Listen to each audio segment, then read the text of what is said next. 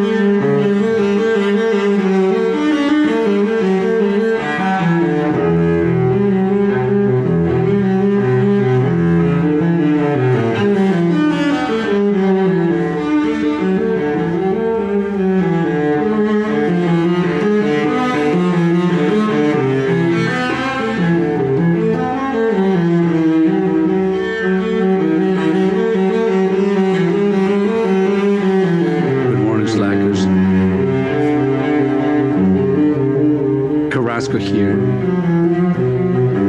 the voice of your conscience. You're probably wondering why we're listening to John Sebastian Bach, Suite 1 in G, cello on a Saturday morning. That's because I feel like it's the best. Why not? Why not start our Saturday morning with some musical beauty? No. I see my life in music, in color, oh, in words. So why not spread the love that way? What do you think, Nick? Oh, I think that's great. You having or music and color having such a big impact on you just shows, you're human, and it's emotional sometimes. Why not? We hide away from things, but I can tell you, I'm going to start the Carrasco show this morning with an advice to men all around. And you guys are going to argue with me about this. I don't care. Well, you can call me and argue. 289-275-9600. Men don't cry. So don't. And especially don't cry in front of your girl. Don't do it. It's not a good thing. Society is telling you to be vulnerable and stay in touch with your feminine side. Like, stop it. Just stop it. Don't do it. Lex, don't do it. I'll try. It's not a good. No. Don't do it, man. Stop yourself. Don't do it. Boys, man, don't cry in front of your girl. This is a bad idea. If you just tuned in, folks, you're listening to the Greg Carrasco Show. We are Canada's largest automotive radio show. We broadcast live here from the last independent stronghold of radio, the last place in Ontario in which we can have an honest exchange of ideas and nobody tells us what to do. The reason why I left the last network is because I refuse to be censored. I'm sorry. I can't have the Greg Carrasco Show without my thoughts in it. What's the point? The point is to have an honest conversation. That's what we try to do. Although we are the largest automotive radio show in the country, talking about cars has gotten kind of boring over the years, especially for people that work in the car industry. This is all we do. All we do all the time. Saying that, I will always give precedent to somebody that has a car question. You have a car problem? Call me. Are you looking at buying a car, selling a car, leasing a car? You need me to help you make a decision?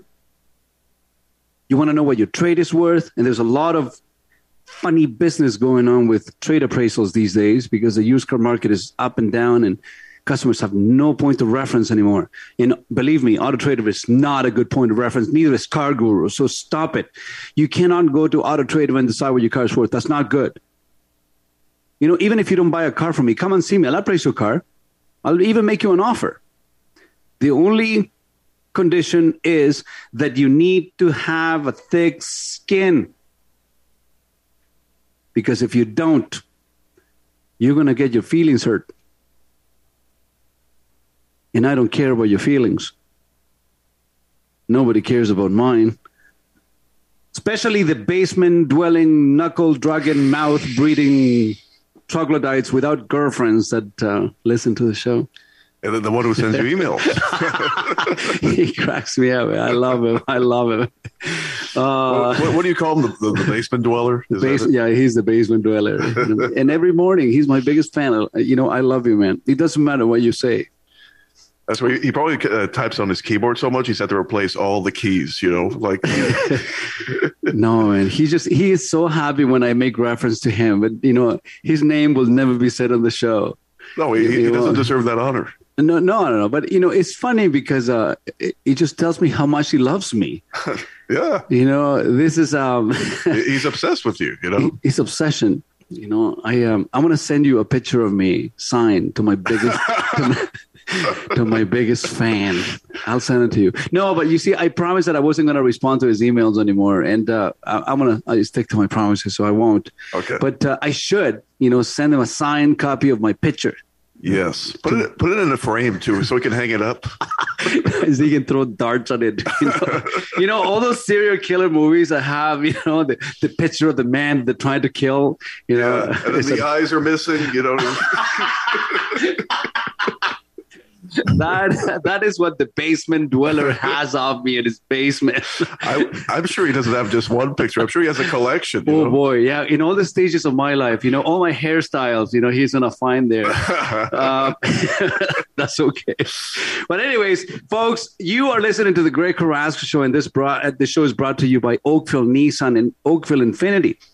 For those of you that don't know, and you should know by now, I live at this place, except Tuesdays. Tuesdays, I do laundry. So don't come and talk to me on Tuesdays. I'm busy. I'm doing things. I see my therapist in the morning. Then I sit on the couch contemplating life with a box of Kleenex immediately after. I'm trying to figure things out. It's okay. I decided some time ago that I needed a mental tuning. But I don't know, for those of you that follow me on social media, I was listening to this book that I haven't finished yet. It's one of the 5 books that I have on rotation right now, which is called Your Next 5 Moves by Patrick Bet-David. I don't know if you've ever heard of him. And I was listening to one of his podcasts, and he was wearing a T-shirt that had a hashtag free will with a picture of Will Smith crying. And all the proceeds from this T-shirt purchase or sales, and we're going to go to a mental health, effort. So I got my T-shirt. So I think that we should all take a moment of silence, like a second, to think about Will Smith and wish him mental health, healing. We should wish him healing. And I also offer him a lifetime of free jiu-jitsu lessons so he can defend himself at home. He might have to. He needs to get out. He needs to get out. Clearly, somebody else is calling the shots there. But, I'm gonna start the show with a quote, and then we're going to take a short break, and then we're going to dive right into the car industry. And I know, folks, I'm going to bore you for a few minutes on the car industry, but I think it's going to be pertinent to you because this keeps coming up time and time and time and time and time again. And it seems like I can never really explain it eloquently enough for people to understand this at a dealership level and at a customer levels. What happens when you buy a car and that contract? So we're going to touch on that on the other side of the break. But before we go there, you need to know this. This show is always, always, always dedicated to the outcast, to the silent intellectuals, to the nerds, to the broken and the lonely, to the quiet badass making it happen, to the stoic sufferer whose world just fell apart and they just find the will to just keep on pushing.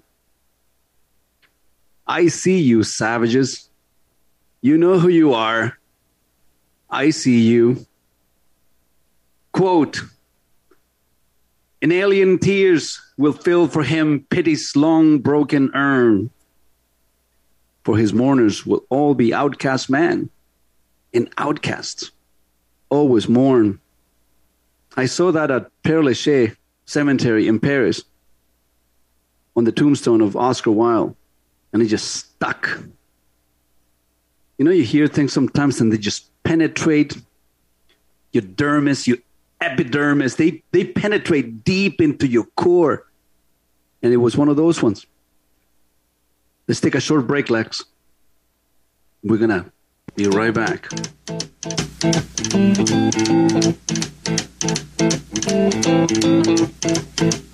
Rumors spreading round, United takes its time. About to shack outside the game. If you know what I'm talking about, just let me know if you wanna go to that home out on the range. They got a lot of nice girls.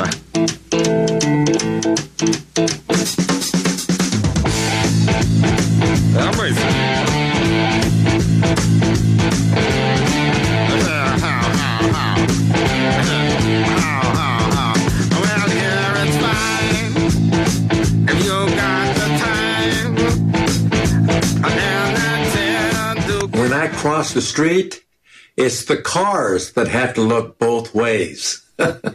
I'm Chuck Norris, and you're listening to the Greg Carrasco Show. Hi, guys. This is Roberto Alomar, and you are listening to the one and only, the Greg Carrasco Show.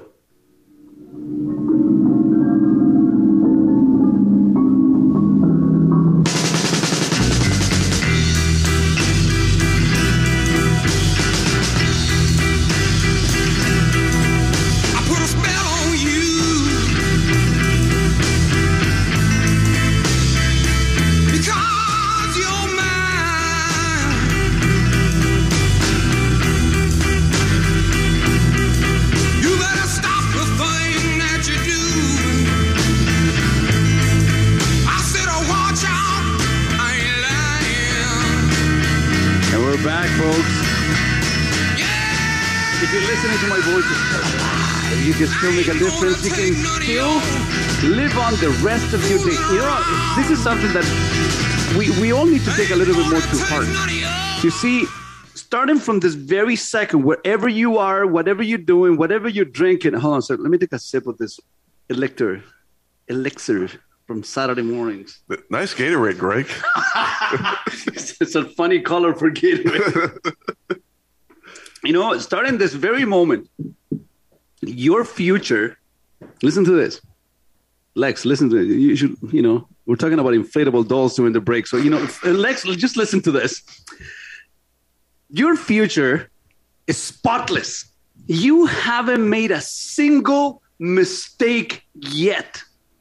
You haven't had a single cigarette for the rest of your life. You haven't put any Twinkies, any donuts, any 2-liter bottles of Coke in your system. This moment, you are perfect. And every single second you have the opportunity to say, you know, no more, no more, no more.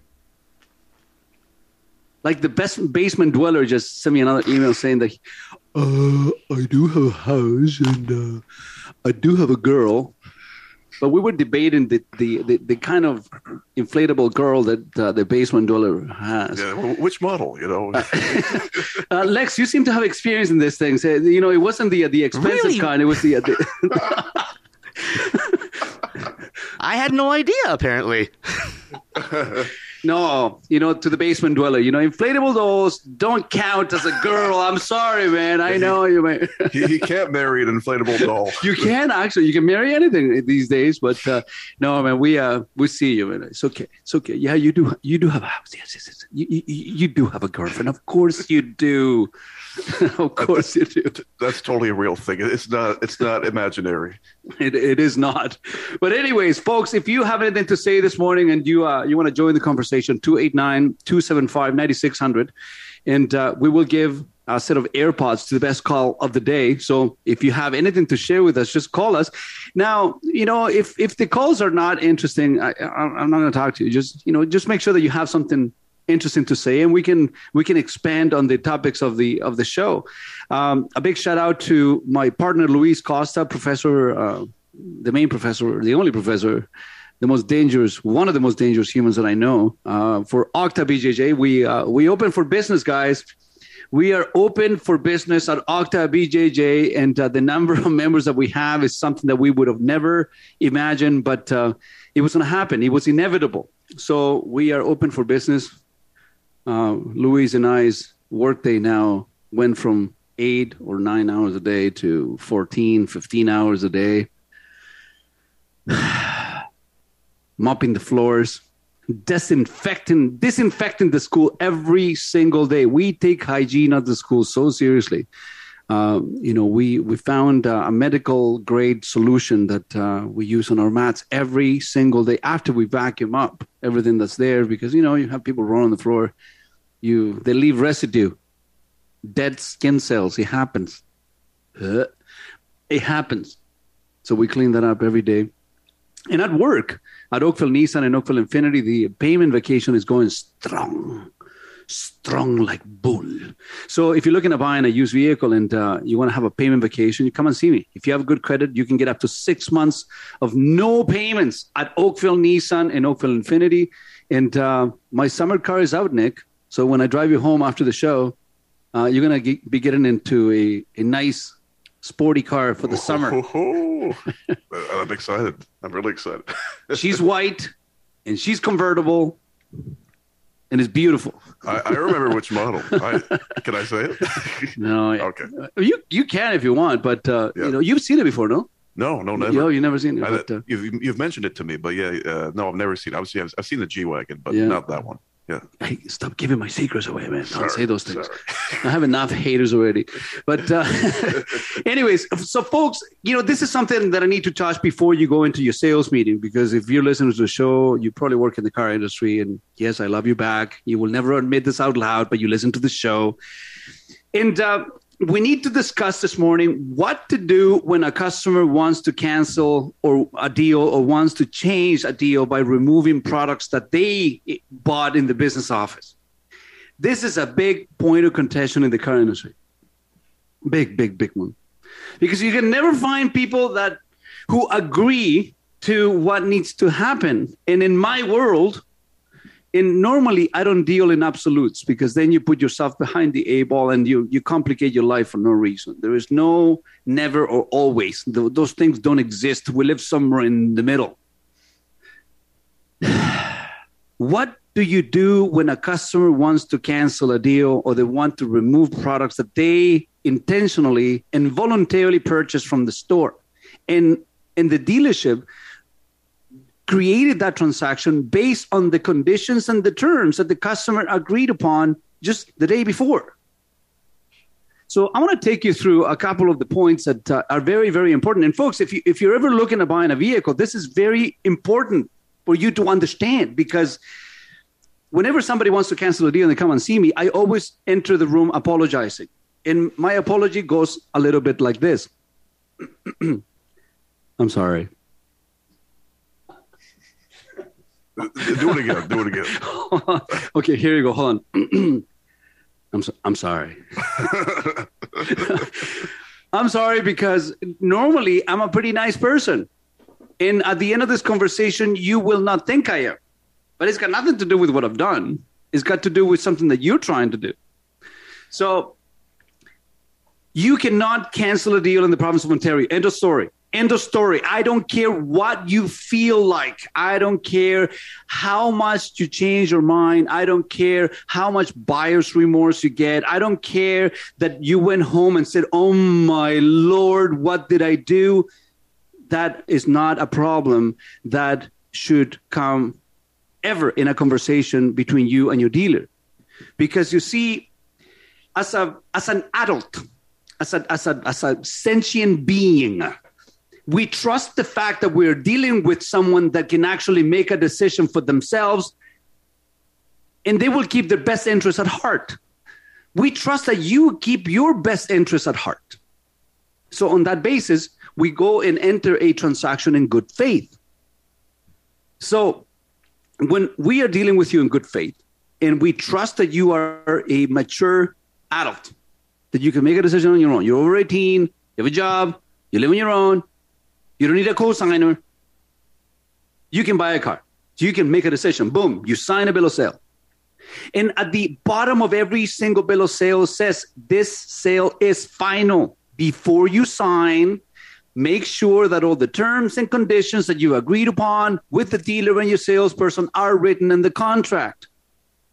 If it's not on the bill of sale, it didn't happen. End of story. If it's not on the bill of sale, it didn't happen. You can't show up at a dealership 3 years after you bought the car and say, oh, you know, the salesperson promised me that I was going to get free oil changes for life. What? What? You remember what your salesperson said 3 years ago? Hell, I don't remember what I said at 7 o'clock this morning. I've said so much. So that's why the contract is such an important aspect of the transaction at your car dealership. A contract is your insurance. It's an insurance for you. So you are given everything that was promised, and it's an insurance for the dealer to make sure that nobody claims that they were given something that was not in the contract.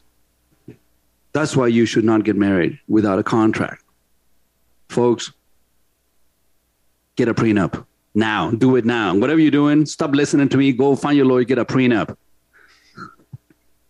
Run. Don't walk. Run. Just run. Shut the radio off and go. Call your lawyer now. Get a prenup. All right. So here we go. Number one. Nobody has the right to cancel a deal at a car dealership other than the general manager of the store. Period. No salesperson can cancel a deal. No sales manager can cancel a deal. No GSM can cancel a deal. No F&I manager can cancel a deal. The general manager of the store should reserve the right. If there is ever a situation in which you have to do this, the only person that has and should have the authority to cancel a deal at a car dealership is the general manager, nobody else. End of discussion. You cancel a deal and you're not the GM, send yourself home because you're about to. Write yourself up and bring your reprimand letter to me and I'll sign it for you so we can put it on the file because you're about to. At least you should, unless you have a spineless management team that is unwilling to take a stand.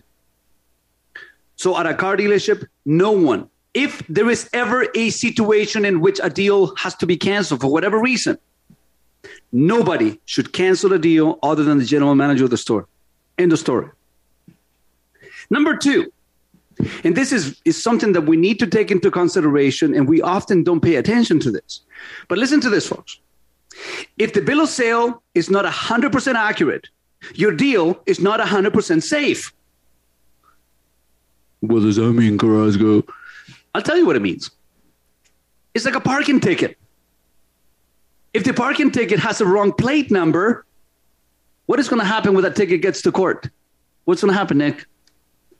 Sorry, say that again. You're not even paying attention to me, Nick. I'm going to stop talking to you. So I'm going to talk to my imaginary friend. My imaginary friend pays attention to me better than the person that's sitting across the street. Something about the parking ticket having the wrong number. I did hear that. What happens if a parking ticket has a wrong plate number? That, the wrong person is going to get the parking ticket. No, you see, life experience for Nick is something that is like Jody, we need to help him with this. Listen, Greg, I'm sorry, but I don't own a car. I wish I did, but I don't. All right, hold on a second. Who that I have on my actual Zoom call right now, Lex or Jody? Lex, what happens when you go to court and the ticket has a wrong plate number? They can't charge you. He gets thrown out of court. Mm-hmm. Get out. So the same thing happens with a bill of sale. So if your bill of sale is not 100% accurate, your deal is not 100% safe. So before you, as a general manager, as a sales manager, as a salesperson, as an F&I manager, before you put your signature at the bottom of that page, you need to make sure that everything is accurate. Otherwise, that bill of sale means nothing. Number three, You cannot. I'm going to repeat this. You cannot change a bill of sale after it has been signed. That's what the signature means. That is the last thing that you see in a contract. Usually that's the last thing that you can actually really write on it. There's nothing else, because that's what ends the contract. That is what solidifies it. That's what makes it bonded. That's a bonded contract. So you can, after you sign that bill of sale, everything that is in there becomes a legally binding contract in the eyes of the dealership, in the eyes of ONVIC, in the eyes of the law, and it should be in the eyes of your personal decisions. Because what happens, Mr. or Mrs. Customer, if the dealership sells you a car for $20,000 and then tomorrow they say, oh, by the way, the price went up to $23,000. Can they do that? No. So you can't do it either. I don't understand people sometimes. Now, if you want to argue with me, call me. 289-275-9600 is the phone number. Number 4. There is no cooling off period on a car purchase. You know, if somebody comes to your door, how are you this afternoon? Very well, thank you. Would you like to purchase a series of Encyclopedia Britannica? I don't know if I want to do that. Well, why are you laughing, Nick? I love the impression. We can sell it to you, and you can keep it for a trial, and then within a week you have a week to change your mind. Well, that sounds about right. Maybe I'll read about birds. I love that voice. That's how Oakvillites. No. Oakvillites don't sound. No, I won't do that. But you see, when somebody comes to you and they try to sell you something, then you have a cooling off period, and that varies, between industries, I guess. If somebody's trying to sell you a Bible, I love when people come knocking on my door. I think that's a question a lot of people ask, because if someone's there that they don't recognize and they have a clipboard, it's like, what are they trying to sell me today? Well, but it's fine. And I love when Jehovah's Witness comes to my house, man. Oh yeah, I talk to them all day long. Did you know? So Prince was a Jehovah's Witness, Prince the singer, and he actually, when he was alive, he went to people's houses, to their doors himself with his limo. Like he would come there in his limo and try to talk about his religion. Really? Eh? Yeah. Oh, if Prince came to my house, and we wouldn't be talking about that. No, I would not introduce him to my inflatable doll Lex, so don't get any ideas. But anyway, so if somebody comes to you and they try to sell you something at your door, so we went to you to sell you something. Apparently, according to the Better Business Bureau, I don't know, there's some entity that manages this. You have a cooling off period, but you got to remember this: we didn't go to you. So when you come to the dealer, you came to us to buy something. You came to us to get information, maybe to go on a test drive, maybe to look at different models and take a test drive and see what it feels like to be inside one and smell them and touch them and all these other things. You can't do that with inflatable dolls, Lex. But anyways, when you do that and you come to us... Throwing me under the bus here, man. You were the one that... Hey, you're the one who brought that up. I talked about something else. It was the basement dweller. But we need to blame the basement dweller. What is the name of this video game character that you love, Lex? Can you tell us? Okay, her name is Tifa Lockhart. She's from Final Fantasy VII. One of the great... And here's the thing. She's beautiful, but she's one of the best... She's one of the greatest characters in all of gaming. Her character is probably the best character in all of video gaming history. He is... folks, this is great radio. Somebody throws himself under the bus. He's in love with a cartoon character. I love it. What is that called? Anime? There's another name for that. Well, this is... I don't know. This is from a Japanese role-playing game. Of course it is. But anyways, we digress aggressively. So let's just let's just bring this back because we can talk about this forever. So there is no cooling off period on the purchase of a vehicle. When you go to a automotive establishment and you decide to come in and sign a contract, guess what? You own that car. There is no ifs, ands, or buts about it. And you can't change the contract afterwards. So you can't come in tomorrow and say, oh, by the way, I think I made a mistake. You can't do that. You are going to put the dealership in a very tough position in which they have to say no to you. And a lot of people in this entitled North American society, they don't like to hear the word no.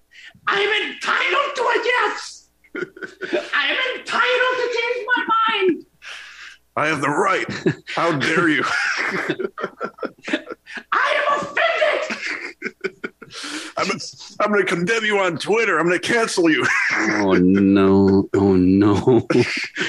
Well, you can't do that, and unfortunately, you see a lot of businesses take the high road when it comes to this sort of thing. And, customers are mostly wrong most of the time. And, somebody came up with the idea that the customer is always right. And no, you're not. No, sorry. No, you're not. Most customers are wrong often. We try to help you. And we often see that you're making a mistake, and we try to save you from making a mistake, but you don't listen to us because you think that we have an ulterior motive. And if the ulterior motive is to sell you the very thing that you came to buy from us, then what do you want me to do? This is so crazy. I don't like going to car dealerships because salespeople try to sell me a car. Then why are you going in the first place? I'm sorry. Say that again. I don't like going to car dealerships because the salesperson is trying to sell me a car. I feel pressure. Folks, that's their job. That's what you find when you go into a car dealership. And if you don't want that, why are you going in the first place? Listen, I don't like going to Longo's because they keep trying to force me to buy groceries. I don't like going to Starbucks. There's coffee everywhere. Oh, boy. So no, there is no cooling off period here. So stop it. Next point. There's only one answer that needs to come out of a salesperson's mouth when they are asked by the customer if the deal can be canceled or can be changed. Okay, I'm going to repeat this. And a lot of people don't know how to say this. Okay? A lot of people don't know how to say this. So we're going to do it as an exercise together. We're going to do a collective exercise on this. So a customer calls you and says, Bob, that car that I bought yesterday that you had in stock and that I needed desperately and that I convinced you so hard to try to sell me. Okay, I want to cancel that deal. And the salesperson says, wait, what? But you wanted that car. What happened? Well, I went home and talked to my Uncle Tom, and my Uncle Tom said that it was a bad idea. What does your Uncle Tom do? Well, he really does nothing. He just watches YouTube videos on buying cars, and he told me that I was making a bad decision. So you really didn't do anything. Somebody told you that you made a bad decision, and you say, okay.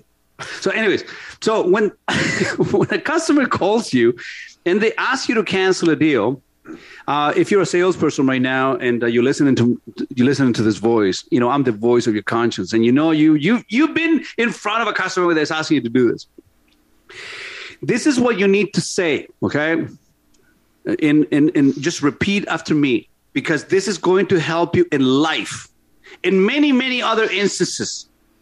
So take a deep breath and say the following word. No. That's it. That's it. You don't have to say anything else. You don't have to give an explanation. You don't have to, that is, under the eyes of the law, I can't say this. We can't do this because the contract. No. Just say no. Just cold, unemotional, not involved. No. Don't be aggressive about it. Just no. And don't say, there are two types of no. When somebody asks you something, if you say, Greg, did you ever date that girl? If you say no, it's a different thing than when you say no. We all know what that means. So, don't leave it hanging. It's not going to be a no. Or like, no. Hey, that's another one. Sure. But no, this is very simple. No, you cannot cancel the deal. For what? I mean, what are the reasons why you can't cancel the deal? For the reasons that I've been talking about for the last 20 minutes. If you just tuned in, folks, you're listening to the Greg Carrasco Show. This is the sales meeting hour of the car show. It's brought to you by Oakville Nissan and Oakville Infinity. We are the home of the no commission salespeople.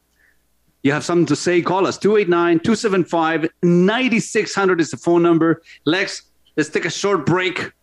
We'll be right back.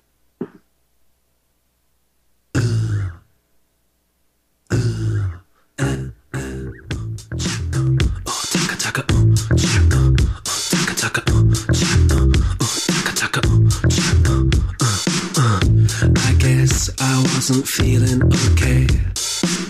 I thought that space and time went back and forth and sideways. I'm putting fires all over the place.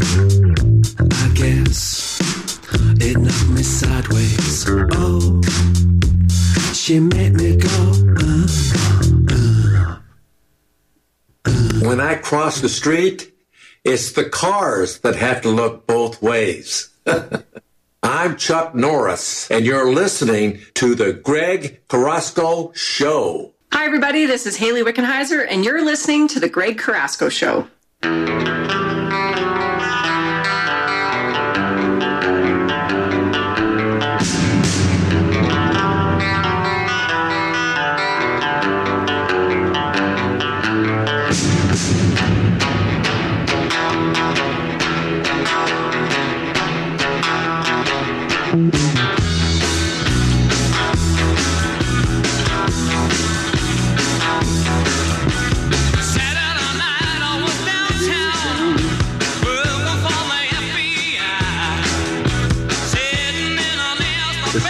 This morning,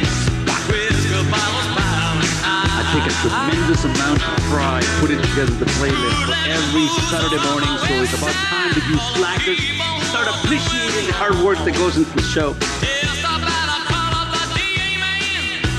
And if you guys want to have a better idea of my producer's Lex's girlfriend, her name is Tifa Lockhart.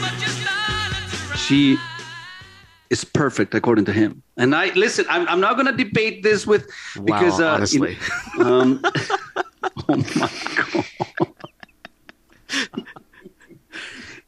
Tifa Lockhart, according to Lex, is the swift definition of female and feminine perfection. Greg, I have a question. Do you think before marrying her, should he get a prenup with? I think he should have a prenup after you marry Tifa. You never know, man. She might take more than half. But it's she easier. is actually very much committed to just one man, so she wouldn't be marrying me. And it's not you? Oh, dude, man, I'm so sorry to hear His this. name is Cloud Strife. Oh, no. Does he have a six-pack? Yes, he does. Of course he does. No. They always do. Listen, let me give you some advice. Like, just find a woman that you totally hate and just give her your house. It's going to be easier to deal with. It's going to be easier to deal with. Believe me. That sounds like a very specific situation. No, that's what will happen. The person you marry is not the person you divorce. So don't get yourself confused. Don't I know it? The best phone call of the day is going to get a set of AirPods. 289-275-9600, and we have Anthony on the line. Anthony, thank you for calling. The slacker himself. How can I make your life better this morning? Morning, Greg. Long-time listener, and I have been listening over the years. Thank you, man. So thank you. We love you back. You're going to put me to the in a second. Yes. So I got this call from my dealership. My car was in for servicing. I had some rattling sounds. I have an X1 BMW. And I'm really thinking about, options of getting rid of it. But anyway, get this call from the dealership saying they want to buy it back with this, long story about, how there's a shortage of cars, your car is in demand. Anyway, what's the end game plan here for them? Obviously, it's for me to buy another car. But if you can give me that power of having an invisible Greg Carrasco behind me, when I go in. Yeah. What questions should I be asked? Like, what can I get out of this? Knowing between you and I that I actually do want to get rid of this car. Well, look at it this way. The truth is that I think that as a society, we are always questioning the intentions of a car dealership. Like, for example, people question this shows. I go, what are you trying to do? Sell me a car? Of course, I'm trying to sell you a car. So this is no genius, right? So dealerships right now are going through a tremendous struggle.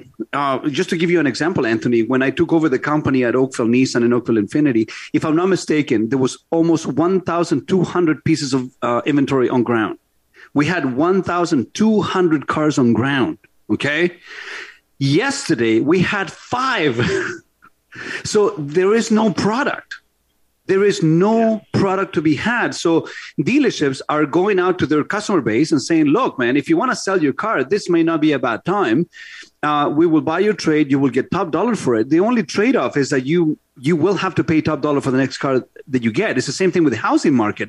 Yeah, it's great. It's all well and good that your house is appreciated by double thanks to Mr. Trudeau and his failed, financial policies and whatever. So, it's great that you're going to get $1 million for this, $300,000 condo, but when you buy another house, you're going to have to pay more. So, so long as this is a calculated decision, the only thing that you can have as a secret weapon in your arsenal, Anthony, is to know what your car is worth in the open market. And there is where I come into place. Because when people come and see me, I will tell you what your vehicle is worth. So then that way you have a point of reference. The issue is that when people go into dealerships, they're given numbers of values on the trades and they have nothing to compare it to. So, there's no way for you to know, oh, this is amazing. Or maybe then taking me for a ride. You see, there was another listener, Anthony, that came by the dealership a couple of weeks ago. And he had been given $19,000 for a RAV4. I can't remember the year. And we run it through our systems and the vehicle was worth $25,000. So the dealership had underpaid him by $6,000 and he was about to sign the deal. I said, dude, don't. So, the only promise that I asked him to make me was that, allow me to buy the vehicle. I'll give you the $26,000 the vehicle is worth.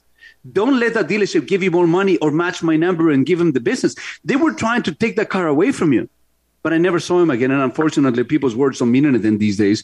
So, that's the only thing I can tell you. So if you want to have like a secret an invisible Greg Carrasco on your shoulder helping you out, come by and see me. And I won't charge you for this, Anthony. We will tell you what your vehicle is worth. So that way, if the dealership is giving you a good price or not. Does that help you? It does. It does. And I've always remembered you saying over the years that whether it's leasing or financing, I've already invested in that vehicle, so that's something else I need to consider. Of course, and what money that I. Okay, what is the year of the car? 2019. And what kind of car is it? It's a X1, BMW X1. How many kilometers do you have? 45,000. Why do you want to get rid of it? I know. That's what I'm fighting with. I mean, no, but it has a warranty already. You must have a reason as to why you don't want this car anymore. I don't like dealing with the dealership anymore. So change the dealership. That's what, and I didn't realize that was even an option. It is. I thought I had to deal with the dealership. You don't have to. That I bought it. You don't have to deal with the selling dealer. I mean, if they don't listen, service business is a privilege. It's not a right. I strongly advise everyone to service their vehicle from the dealership they bought it from. But if they don't do something to earn your business continuously in the future, just move. Go to a competing dealer and reward them with the good service. You know what I'm saying? And but, that's definitely something. Either way, come and see me. I'll tell you what your vehicle is worth, and maybe we'll have a longer discussion. And I may knock some sense into your life. But thank you so much for the phone call, Anthony. I really appreciate it. All right, thanks, Greg. Thanks, man. You see, this is how we change lives here, folks. This is the Greg Carrasco Show. We are Canada's largest automotive radio show. We try to keep it light. We try to keep it engaging. We try to keep it entertaining. Money Mike is going to be on the other side of the hour. And we are going to be talking about some sensitive topics. When you combine finances and relationships, this should be fun. Hey, mama said for some of you. No, don't put the music on yet, Lex. We're not going to go to a break for another 3 minutes because I need to finish this up. 3 minutes, 3 more minutes. So we were talking about, what to do when somebody tries to cancel a deal. So I have, 3 more very, very quick points. A salesperson cannot and should not remove any F&I products from a bill of sale. That's a very, very bad habit. If so, they should be written up. A salesperson should not give the consumer the idea that this is even a possibility. It's not, because now you're changing the structure of the transaction. Maybe the deal was sold on the basis that there was those things in there. So you are altering the dynamic, the chemistry now. It may not work. So as a salesperson, don't do this to your coworkers. It's not fair. Sales managers don't do it either. Don't be selfish. Number 7, customers should read the bill of sale thoroughly before they sign. And the store should make sure that everything is understood in that bill of sale. This is something you do for the customers. It's service to the customer. Go through each and every one of the items that appear on the bill of sale. Go and make sure that all the promises that were made are written there, that all the contracts, all the products that they bought is already there, the extended warranty terms are there, that the warranty started at the right time when the customer thinks the warranty started, and so on and so on and so on. This is how you help protect your customer, and you protect the store from 3 years down the line, somebody coming down the pipeline and saying, "That was not explained to me." So don't do that. Don't. It's not nice. And the last but not least, and this is the most important lesson, and I've said it so many times, even in this show, at the beginning of the show, I said this. This is something that we should have as a plaque. We should write it down. There should be quotes, Gregisms. My best friend, Kurt, he's my best friend, but I'm not his best friend. It's okay. The best friend spot was already taken. He always makes fun of me when I quote myself on my Instagram account. He doesn't like when I create quotes. You see, I love quotes. I'm a living, walking, breathing encyclopedia of quotes. But you see, it's gotten to the point that now I create my own. And he makes fun of me saying, "You can't quote yourself, Carrasco. That's not cool." I don't know why. I'm struggling with that. He activated all my insecurities. But this should be written in every single sales office, in every single showroom, or every single new and used car dealership across the country. And this is what it say, quote, "If it's not on the bill of sale, it didn't happen." End of quote. Greg Carrasco. That's who said it. That's right. That's who said it. Folks, you're listening to the Greg Carrasco Show. We are Canada's largest automotive radio show. And we are so happy to come to you every single Saturday morning here. Saga 960 AM, the last free radio station for us to talk about whatever we want. 289-275-9600 is the phone number. The show is brought to you by Oakville Nissan and Oakville Infinity. Lex, take us to a break, and Money Mike is in the house on the other side of the hour. Make you burn, gonna make you stay.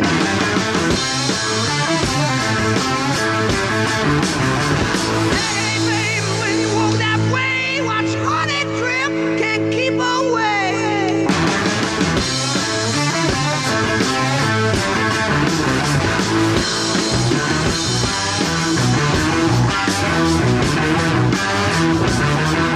Hey, what's up, sports fans? Forrest Griffin here, and I want you to check out the Greg Carrasco Show. Check him out. Greg and the gang. Enjoy. It is time for Greg Carrasco. Kick it. Whoa, it's the Greg Carrasco Show. Get this party on the road. How fast can this ride go? Whoa, yeah. Celebrity guest from the East Coast to the West. Who knows who he has next? At Greg Carrasco, trending Twitter like a bomb. Tens of thousands on his lawn. He's even followed by your mom. What? Broadcasting live. Here is your warning. The topics are flowing every Saturday morning. Car talk like Sherlock. The guy knows wheels like a Dow stock. Movie talk on the boardwalk. Shoot facts like a tomahawk. So entertaining. Turn up the station. There's no more waiting. This show is beginning. It's too late to escape. Let's go. Here's your host, Greg Carrasco.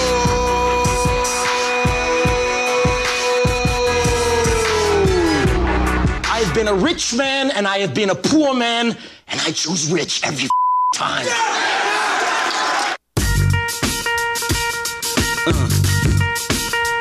About the Benjamins, baby. Yeah. About the Benjamins, baby.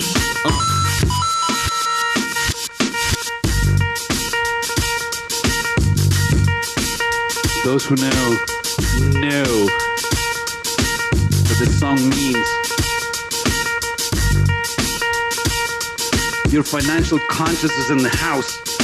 Your life is about to get significantly better.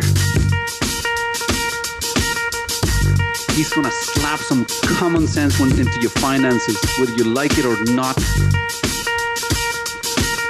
And he's a beautiful man. You should see him. One of the best looking dudes that I know.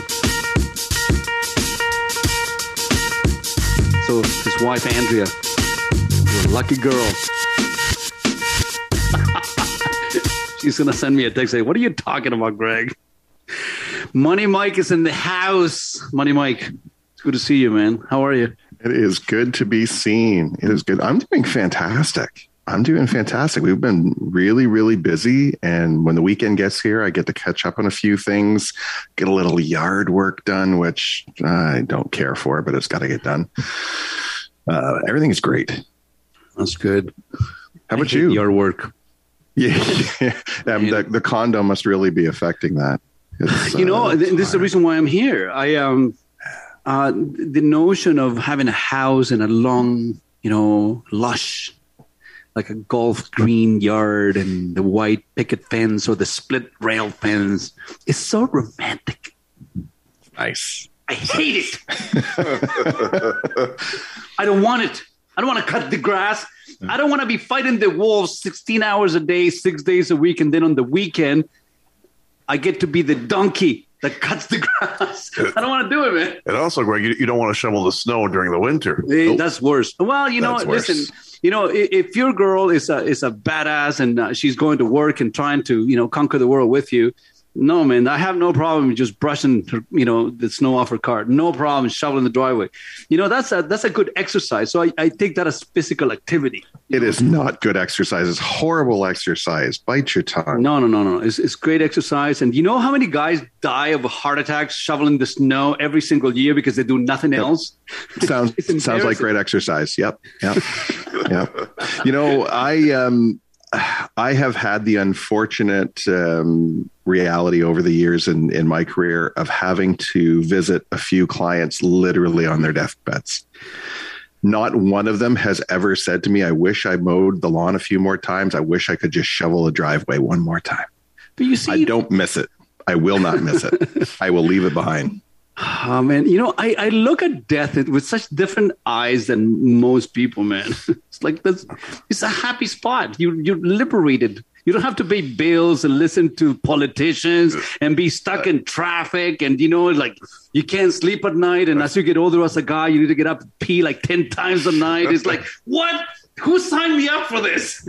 Greg, I think the fear of death really is the fear of the unknown. It's because we don't understand it. We don't know for sure what happens after. You don't. So you go to the same place where you were before you were born. That's the end of the story. We don't even know where that is.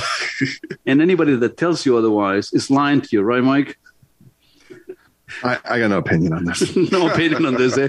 So, you came with your guns loaded and you are opening up a can of worms this morning that if all of you listen to my show for years and years and years, which I know you do, I think that you're going to enjoy this. Can you, set the premise of what you want to talk about this morning, Mike? I think I've opened myself up for some ridicule on this topic, knowing the host of the show here. Yes, discussing financial advice for a happy marriage. Number one, is there such a thing? As financial advice? Absolutely. No, yeah. No, we're going to talk financial advice. That's what I do, Greg. I talk financial advice all the time. It's real. Smooth. It's real. Grab a hold. So, oh boy, I need a drink. Also, never mind, I have one already. Okay, let's discuss this because I do feel that you see when you're dating people, the first thing that needs to be, discussed is your credit rating. So if I'm going to be out into the dating pool and you have less than an 800 credit score, I'm not talking to you. I'm not here. I'm not talking to you. What do you think? Do you think that that's a reasonable expectation? I think that is a perfectly reasonable approach if you're looking to date a financial statement. Aren't we, regardless? I mean, my buddy Luz Keys has always said that, choosing your husband or wife or your life partner is the most important financial decision of your life, isn't it? Agreed. But, you got to keep in mind that people are coming into a relationship with completely different backgrounds. The reason that brought the two of you together is hopefully some sort of shared commonality on a number of issues. To go beyond that and to move to marriage, I think financial is absolutely critical to discuss. I wholeheartedly believe that. It can't be the main foundation of a relationship, because then it's a partnership and you got a business partner. Yeah, but you see, and here is where the problem lies, because if you start dating somebody that doesn't have a good credit rating, you see, credit rating is like a fever. Mm-hmm. Fever is not the problem in itself, but is a side effect of a bigger problem. It's a symptom. Absolutely. It's a symptom. Yes, a symptom of a bigger problem. So, somebody that has bad credit. Now, there are some life things that happen to people. Sure. Don't expect it, but it's mostly just an excuse, because I know very, very, very many people that have gone through divorce and bankruptcy and all sorts of different things in their business and whatnot, and they still manage to have good credit. So, once you make a decision that you're just giving up on life and don't want to pay your bills, that's a whole different set of conversations that need to be had with someone. But, credit rating is the most important one for me. Now, for you're the expert here. What do I know? I don't know anything about relationships. So talk to me here. Financial advice for a happy marriage. Your son, your daughter is about to get married. What advice would you give these people?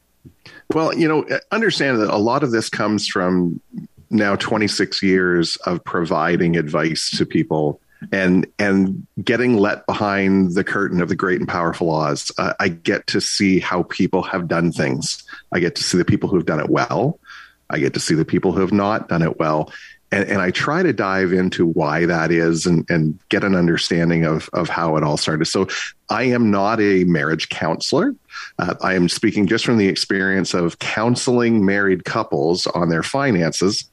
And so I think the first and the most important point from the outset, if I'm speaking to you before you're getting married, and most of these points are for once you are married, but the first one, before you are married, you've got to get on the same page. So you need to discuss your finances. And I know there are some people, the way they were raised, and there are some cultures where that's a taboo topic. Man, I can remember driving home from university with my father and my girlfriend at the time, and bringing her to tears because of how openly my father and I discussed finances, because her family just didn't do that. That's interesting. So everyone's got that difference. Family history with money is a big contributor. So when you talk about people who have bad credit ratings or bad money skills, what were they taught? Did their parents? And I guarantee you, because again, this is what I've seen, every person who's really bad at managing their finances came from a household that is really bad at managing their finances. Yeah, and that's a terrifying thought, Mike, because often this money management patterns are so deeply ingrained into the behavior of humans that if somebody is a spender, the chances are that that's not going to change unless some radical indoctrination and training is taking place. Like, let me give you an example. And again, one of the reasons why I love this show so much is because we can have this honest conversations. And I had that problem. I grew up without parents. I had no idea what it meant to manage my money. I didn't even know how to write a check.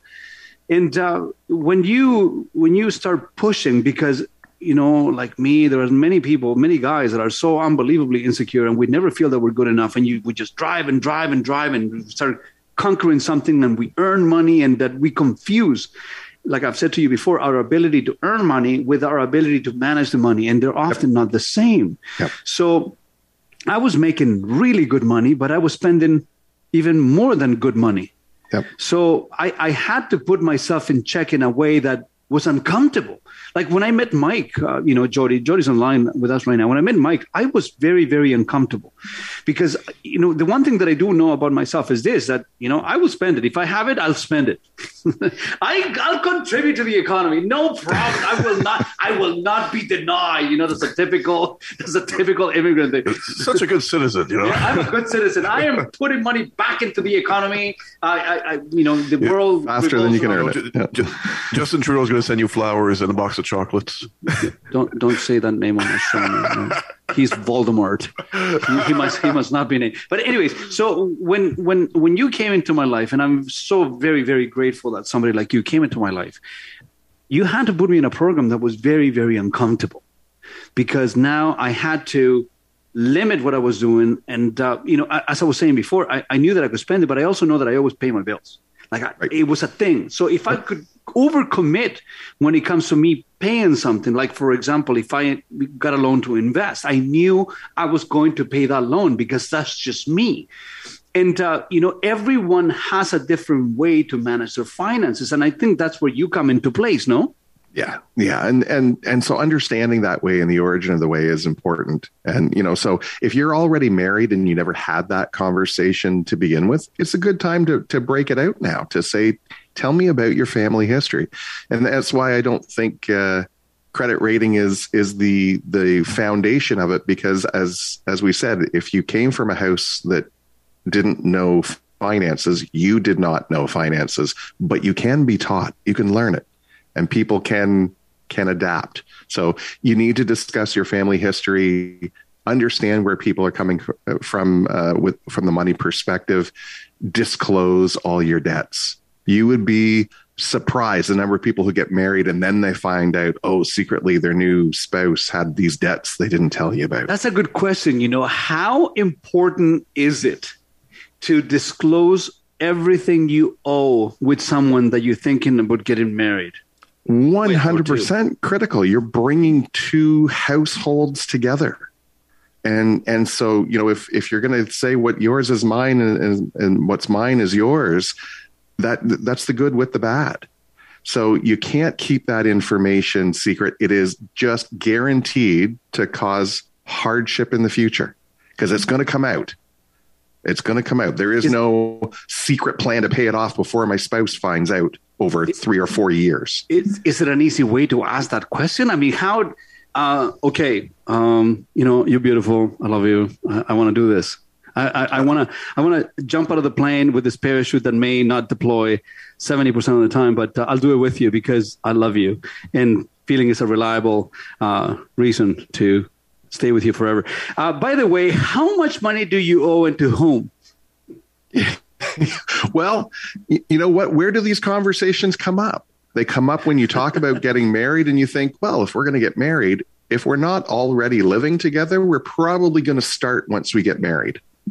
So where are we going to live? What can we afford? What can we afford? I guess we got to understand how much money we make and what our obligations are to determine how it. So it's about doing a financial review. If you're going to get serious in a relationship, you have to get serious about your money. It's part of the picture. You need to plan together. And that's going to get into the second point. But, something you had said earlier, we do also have to recognize there are differences. Some people are spenders and some people are savers.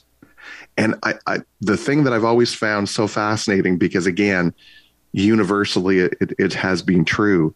Every couple that I have seen together bring different skill sets and personality traits to the relationship. Mm-hmm. Really dull people tend to marry more exciting people because they see something in them that they say, I wish I had that in me. I'm really attracted to you because of that trait. Spenders are attracted to savers because they're like, damn, that saving thing's important. I need to get someone who can do that because I won't do it on my own. And so, the whole opposites attract thing, it's not so much about opposites. It's about you're bringing different skill sets to the relationship and I'm attracted to that. You know, Mike, I need to stop you with this, but you see, that's a problem.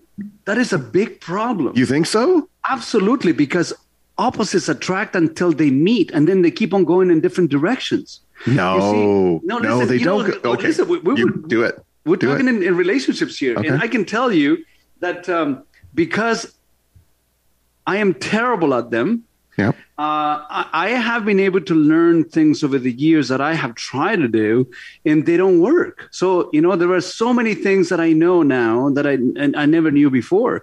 And what I can say to you is this, like, for example, you know, don't marry the person you love. Absolutely not. Marry the person that loves you. That's the number one advice that I have to give everybody. Don't marry the one you love, man. You're gonna get your heart broken. Don't do it. So marry the one that loves you. You're better off that way. But when it comes to finances, you know, the one thing that I can tell you is that we are attracted to the opposite side because savers wish that they could spend their money, right? You know, but you will. you absolutely will. And then next thing you know, you're going to say, what did I do?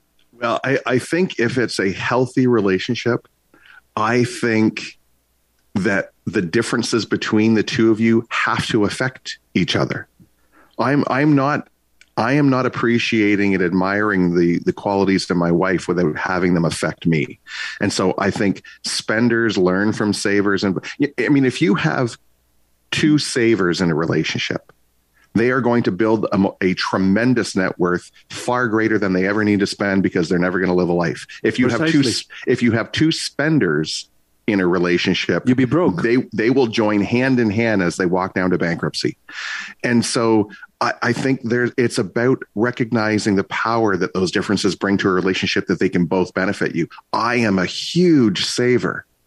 And I would still have not a cardboard. I would still have a 2x10 plank held up by two milk crates as my living room table. If I was left to my own devices, why buy a living room table?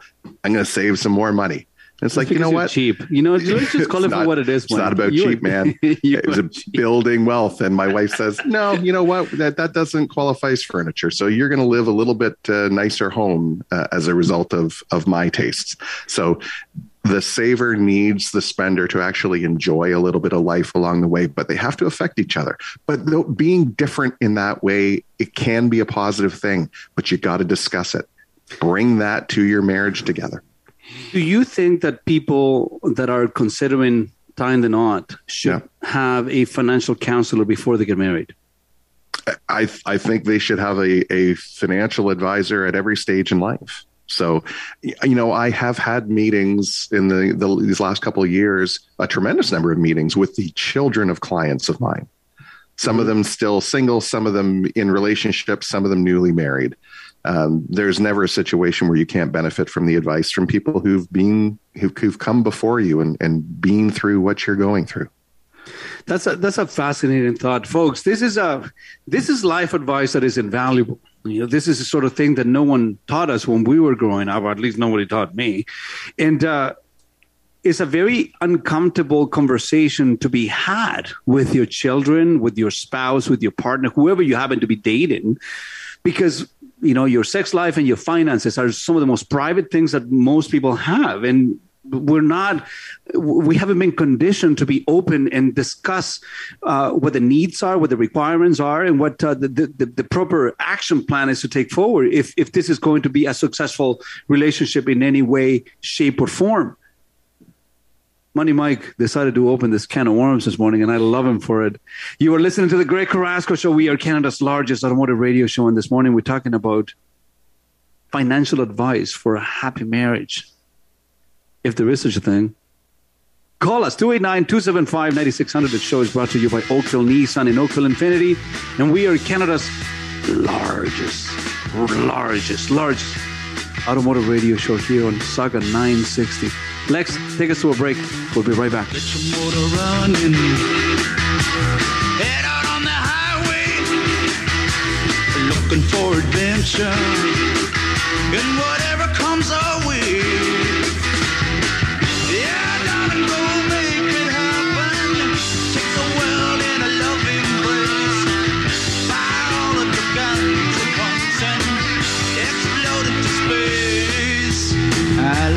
lightning. Hey, hey, what's up, Toronto? When the boogeyman goes to sleep, he checks under his bed for me. Ken Shamrock here, and you're listening to the Greg Carrasco Show. Hello, Toronto. What's up, guys? This is Vito Belfer, and you are listening to one of the toughest guys on air, Greg Carrasco Show, man. Congratulations on your show. I wish you all the best. Toronto, stay safe out there. God bless you, man. This is Vito Belfer, the Phenom. Ready to strike. Let's go.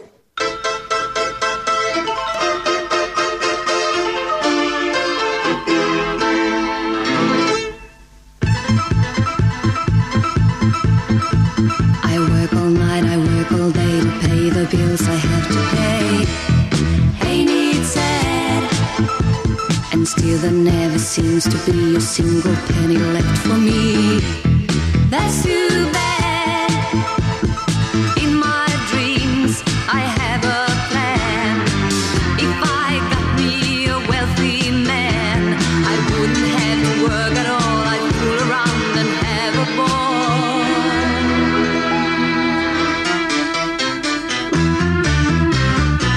Money, money, money, must be funny in the rich man's world. And we're back. Money, money, money. You are listening to the Greg Carrasco Show, Canada's largest automotive radio show. Is brought to you by Oakville Nissan and Oakville Infinity, home of the no commission salespeople. And like we often have, twice a month, my personal financial advisor, my secret financial weapon, the guy that single-handedly was able to change my financial future. I kid you not, folks. Many of you think that I'm using hyperbole to describe somebody that just works for the show. No, I know this guy. He was the MC at my last wedding. No. I kept him in the divorce. Actually, you were the only thing I kept in the divorce. You're one of my most precious possessions, Mike. And you don't belong to me. But either way, he managed to take, a pretty accomplished executive. And yes, I'm speaking about myself. I've accomplished a lot of things in my life. But, he managed to take my finances to a place that I never knew I could. I never knew I should. And like myself, he has been helping many, many, many of the listeners of the Carrasco Show to get the finances straight, especially high net worth people that you may be sitting on a pile of money and you don't know what to do, or you simply are dealing with a financial institution that doesn't talk to you. Mike is the type of people that will go in there, have a conversation with you, and discuss with you as per the direction. So if you want to reach Mike, you can find him on moneymike.ca. Again, it's moneymike.ca. Or you can call him after the show at 905-320-6762, 905-320-6762. Or you can call the show now, 289-275-9600, 289-275-9600. And I strongly suggest you folks that if you happen to have kids that are in the process of getting married, that are dating, that eventually are going to end up tying the knot with somebody, the number one, they listen to this episode of the show and soon to be podcast, because you can find the show on a podcast format on iTunes, Spotify, and Google Podcasts. Give them a copy of this. Let them listen to Money Mike and his sage advice in relation to finances for a happy marriage. You know the odds are against you, so don't let finances be one of them. Am I wrong, Mike? Finances is a big contributor to the downfall of many a marriage, for sure. So we're trying to lessen that. Number two, plan your finances together. Get on the same page. We talked about that. Create goals and what you're trying to accomplish. Elaborate on this, because, everybody has different goals and we all want to do different things. So how do you get on the same page? Well, you have to talk about what each of you individually and the two of you together are trying to accomplish. You have to create those goals together. You can't be working in opposition. You can't be working in opposite directions. Anytime you dedicate your finances toward one objective, that's money that's not available to reach the others. So you have to talk about this stuff. Create a budget, build an emergency fund. And once you've done that, what are we dedicating toward our goals? Build that plan together, and you've got to review it regularly. Hopefully you're putting it down on paper so that you're sticking to it. You're mindful of it at any time. You can go back to what was written and just give yourself a little checkup to make sure you're still on pace, but you've got to review it regularly. Do you think that if you married a spender, you should put them on an allowance? Well, you know what? You're jumping into point 3, which is a great segue to it. It's a great segue. Okay, you are going to merge your finances when you get married or as a married couple. Let me break the illusion right now. You are no longer roommates. Stop treating each other that way. You have to merge your finances. That means from a planning perspective, I highly recommend everything should happen on a joint basis. Everything goes into the joint bank account. You pay the bills. You decide the plan with that money together. There are some times when finances are kept a little bit separate, but you talk about putting people on an allowance. Absolutely. Both of the members of a marriage should be on an allowance. Okay, you should agree to how much spending money each of you have. I need to stop with this. Yep. Look. Yep. Let's be honest here. Yep. Do you really think that is the best idea to join finances? Yes. Because at my stage of the game, I'm not going to be at the same stage of their game, and there are going to be some serious discrepancies. Why? Why? Are you saying you can't get a partner who is equally contributing financially as you are? Why would you be at different stages? Is your assumption is that a trick question, Mike? Did you really is your assumption that the only person you would enter a relationship with is someone who needs you financially? No, absolutely not. But the earnings that we are contributing into the relationship are going to be significantly different. What? Well, significantly different? Yes, significantly different. There's something we need to boil down to a whole psychology there. Again, why? Are you saying you can't get in a relationship with someone who's financially successful? Define financial success. How do you define it? Based on income level, right? Well, I mean, income level is certainly, a yardstick for you to measure where, the capacities are. But, if you don't date or you are not with someone that has an equal contribution to the relationship, then they don't have as much to lose if it doesn't work. You see, because I'm like a beaten dog that was rescued from the pound. All right. I'm always looking at it. What if it doesn't work? Because so far it hasn't. And because I happen to be I am a very grateful and fortunate person. Because I am the higher earner, I always end up being the one that pays the most. And I'm not going to put myself in that position anymore. And so you're hitting on one of the main reasons why people do keep their finances separate. Self-employed people or business owners often keep their finances separate from the family because it's a roller coaster and they don't want to affect the family that way. And they got to try to find a way to merge it together and do things together. Someone comes into the relationship with a lot of debts, as you said, whether from bad habits or just from bad luck in business. So sometimes they have to keep it separate because of the risk of debt exposure. Some people have different habits. And oftentimes the biggest one is you get to second marriages. Two people coming into a relationship who've been in other relationships before, and they're coming with different financial baggage, whether it's debt, whether it's support obligations, whether it's just simply we're bringing in a different level of assets into a relationship, and we want to preserve those for our kids. And now we're going into a second marriage. I've got to protect those. There's lots of reasons why people keep them apart. But ultimately for a marriage to be successful, you have to merge the finances. Again, it's not a business partnership. And so these are some of the things, if maybe you only have one opportunity in life to do this in earnest out the gates. And that's when you're young and you get into a relationship and neither one of you has anything.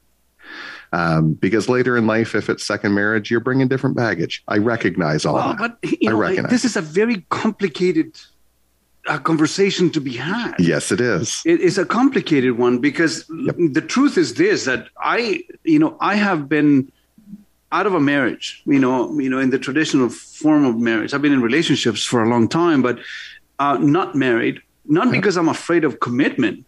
I'm not afraid of commitment. Look at me. I'm covered in tattoos. I put stuff on me that stays forever. So I'm not afraid of committing something for life. What I'm afraid of is divorce.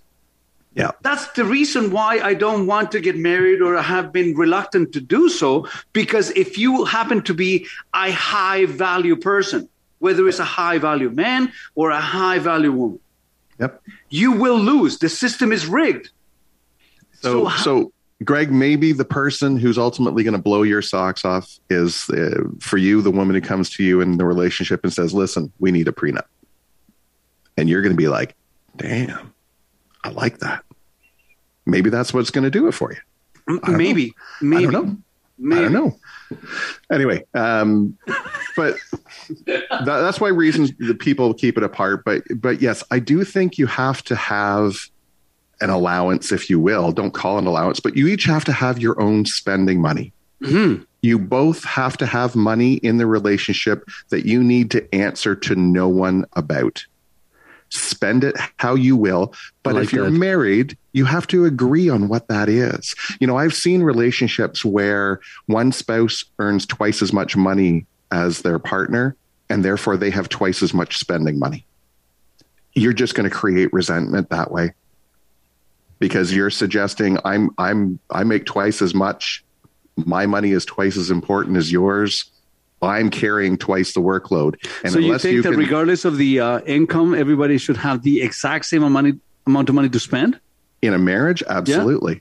Because do you think because I make more money than my wife that I contribute more to our family in every aspect? Or are there areas where she contributes more than I do? I don't think that there is. I don't think raising children. Raising children. Do you think I contribute equally to my wife? If it wasn't, well, yeah, you do, of course, because if you weren't producing what you're producing, whatever she's doing, she couldn't do. There's division of labor, is my point. Okay, so you both contribute equally. So no. So I bring more money to the table. She brings more of so many other things to the family than I do, and I put a value on that. So yes, we're equal. So we have equal spending money. Okay. You see, you don't want to create resentment. What are you going to do? You get to the 20th of the month and the partner who earns less has spent all their spending money and you've got money left. What are you going to do? I'm going out with our friends on the weekend. You stay home because you spent your money already? No. You're a marriage, you're a partnership. Mike, I think I'm going to have you back on the show and we're going to have a relationship show, not a finance show, because right now you are slapping me with the logical financial, which is the part that I love you for. But okay, so, the reason why people keep finances apart is because they're self-employed, the business owners, because of debt. Can you explain that debts? Well, why would debts will make you keep the finances apart? If you have debts that you are tied to either because you brought them into the relationship or maybe your business is exposed to those debts, you don't want to expose your partner to it. That's a very common thing that people say, if my business fails, I'm on the hook for this. My spouse doesn't need to be. So we're going to keep our finances protected from that risk exposure. That's fairly common, especially with my business owner clients. So we've got to recognize some of those realities. As much as I'm saying you need to merge your finances, there are reasons why they can't be from time to time. That is fascinating advice, folks. And if you look, one of the reasons why I love Mike and our relationship has lasted this long is because we have the ability to disagree on things. We come from completely different perspectives on this, and my life experiences are certainly different than his. And to tell you the truth, I have to say that I do envy his position because I growing up without parents and such a thing, I wish that I had a wife and kids and that white picket fence that everybody wants, because I do conceptually agree on the whole notion of marriage. So he has what I want. I don't know if it's the same for him, but that's a whole different conversation. And I think that these are important discussions that need to be had, especially when you are in the process of joining forces with another wonderful human that you've decided to spend the rest of your life with. Nobody marries somebody to divorce them. So we have to trust the process. And these are important conversations that we need to have with not only our loved ones in the romantic sense, but with our loved ones in the genealogical sense or in the familiar sense. Your kids, your cousins, your family members that need to have somebody they look up to when it comes to making rational financial decisions. And that's the reason why Mike decided to open this can of worms this morning, which is a crazy one. But anyways, this is Money Mike. If you need to get a hold of Money Mike and you need some advice in relation to this, if you have some investments that you need some help with, you can find him on moneymike.ca, or you can call him after the show at 905-320-6762, or you can call us live here this morning, 289-275-9600. You are listening to the Greg Carrasco Show. We are Canada's largest automotive radio show. And this morning we have Money Mike, my personal financial advisor, here on air talking to you, giving you some wisdom when it comes to finances. The show is brought to you by Oakville Nissan and Oakville Infinity. And we are the home of the no commission salespeople. Lex, take us to a short break and we'll be right back.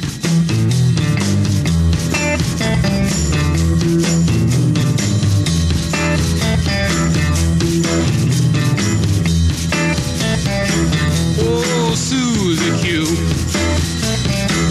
Oh, Susie Q.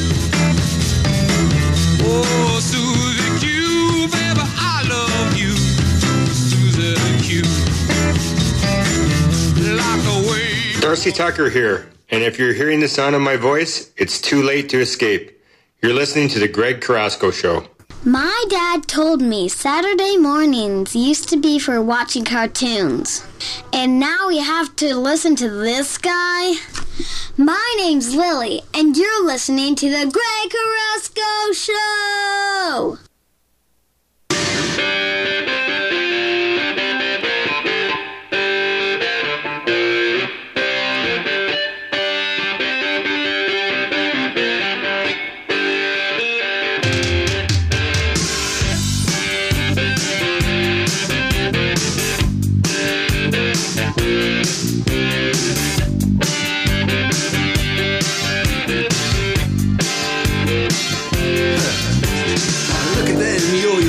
That's the way you do it. You play the guitar on the MTV. For the sake of keeping the content going, because this is a juicy segment. Probably one of the best segments that we've ever had for so many different reasons. You're listening to the Greg Carrasco Show. Although we are Canada's largest automotive radio show, we have my personal financial advisor, Money Mike. You can reach him on moneymike.ca, or you can call him after the show at 295-320-6762. Or you can call us here live on the show at 289-275-9600. He is the only person that I allow to touch my money, period. So if you happen to be sitting on some money, you have an investment, and you need some actual advice from somebody that has a proven track record, reach out to him. He'll change your life. He actually literally changed mine, and I'm not using hyperbole to describe, a mundane situation that took place between Mike and I. He literally changed my life. And that's what I try to do here on the show, just bring people that are important to me, because we all need mentors at one point, and he is most certainly my financial advising mentor.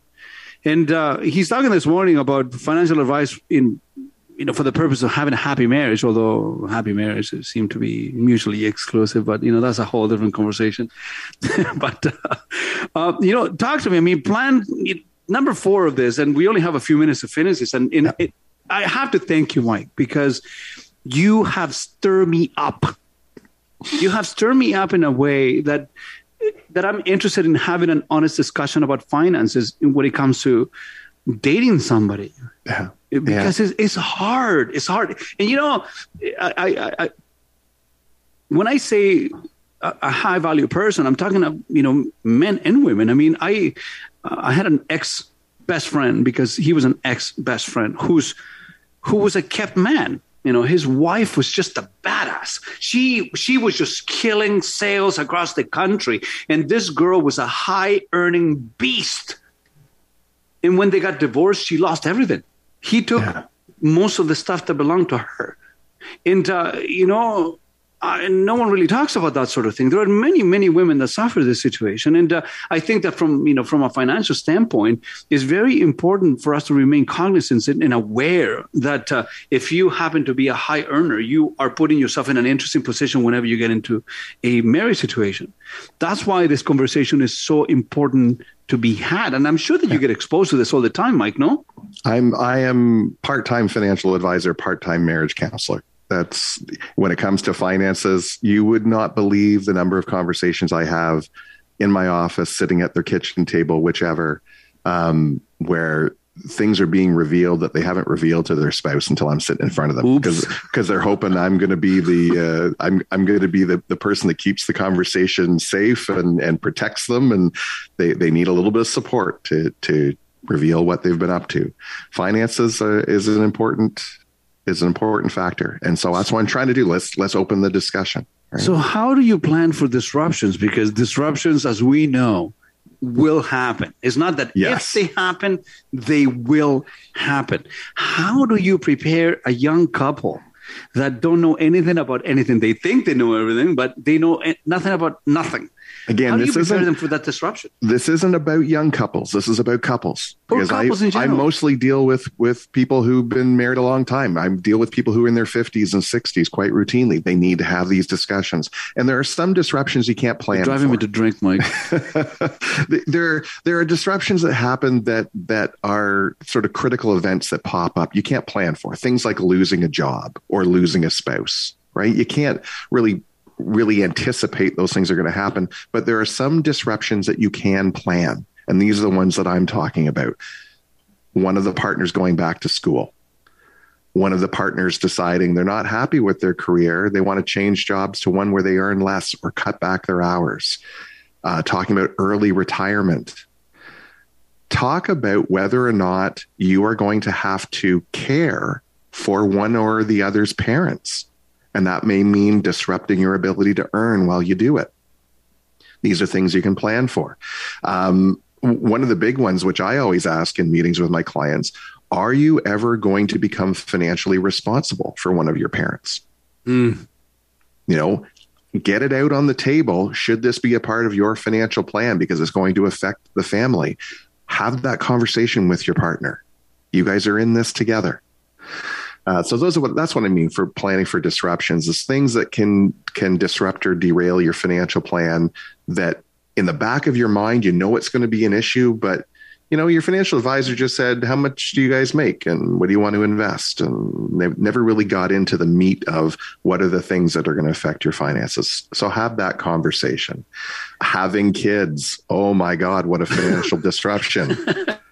Yeah, I'd say it's a 23-year commitment, folks. Just, don't kid yourself on this. It's 23 years, because the law is a very, very funny thing these days. And I'm going through it myself. I can tell you. It is longer than 23, Greg. What's that? My parents are burgeoning on 80. They never stop being parents. I'm coming up on 50. I'm still their kid. Okay, so you see, it's a big commitment for the rest of your life. There is where the jaded side of the cynical side of Greg comes into place. I keep thinking in how long you're financially responsible to your ex to pay for the children. I never stopped being a parent. Yeah. In fact, I have written on me that I'm a dad first. It's on me. It's something that when I get up in the morning, I see it every single day. I'm a dad first. And I have taken that role very seriously. And as you know, ever since I split up with my ex-wife, I have never really lived closer than a walking distance from my kids. Because it's never further than a walking distance. Yeah. Never further than a walking distance. You've always been close. That's right. So, I see my kids every single day so long as I can, for the very simple reason is that we need more dads in kids' life these days. But I mean, that was a personal choice that I made.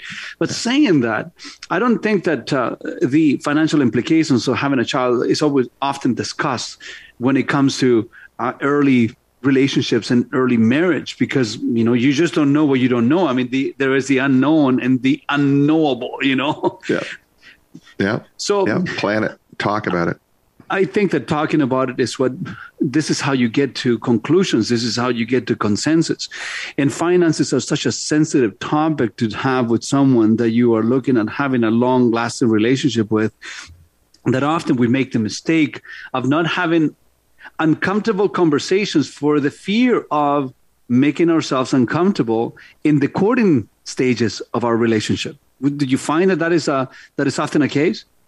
At every stage, it's not just courting. There are plenty of people been married 25 years who don't want to have awkward and uncomfortable conversations because out of fear of hurting or making their partner upset. Did I just date myself by saying courting? I did, didn't I? Some things about the good old days are still good. You should be proud that you listen to a guy that knows what the word courting actually means, considering that I'm an ESL. But anyways, Mike, dude, I love you, man. I love you. This was an important show to have. And I'm surprised that it took us this long. And I thank you, because I had no say on the topic of this show this week. You came up. Neither did I. Don't thank me. Thank Andrea. It was her idea? She's my producer. Ah, that's awesome. Andrea, we love you right back. The Carrasco Show loves you. Folks, you were listening to my personal financial advisor. So if you are in desperate need of help, or maybe you just need a change, reach out to him, moneymike.ca, or you call him at 905-320-6762. And if you need to show a copy of this show to somebody that you care, because, there's a lot of people that we care about and that no one ever listens to this, or no one really wants to talk about this. And it's really important. Subscribe to the podcast. You can find us on iTunes, on the Greg Carrasco Show, or Spotify or Google Podcasts, and you're going to find a version without commercials. There are no breaks, so you can it's just straight out content. Subscribe, and you're going to get it weekly. Money Mike, thank you so much for being on the show, man. I love you, and thank you for having that discussion. But I'm going to call you on this. You and I are going to have a show on relationships. No, on relationships, on air. You're not going to be able to hide behind your financial certifications. We're going to talk about the intangibles. We're going to talk about the subjective. We're going to talk about we're going to leave it for interpretation. That's where I'm going to bring you to my arena, because there's where I live. I'll be there. I love you. Thank you too, man. Greg. Thank you. Good morning, everyone.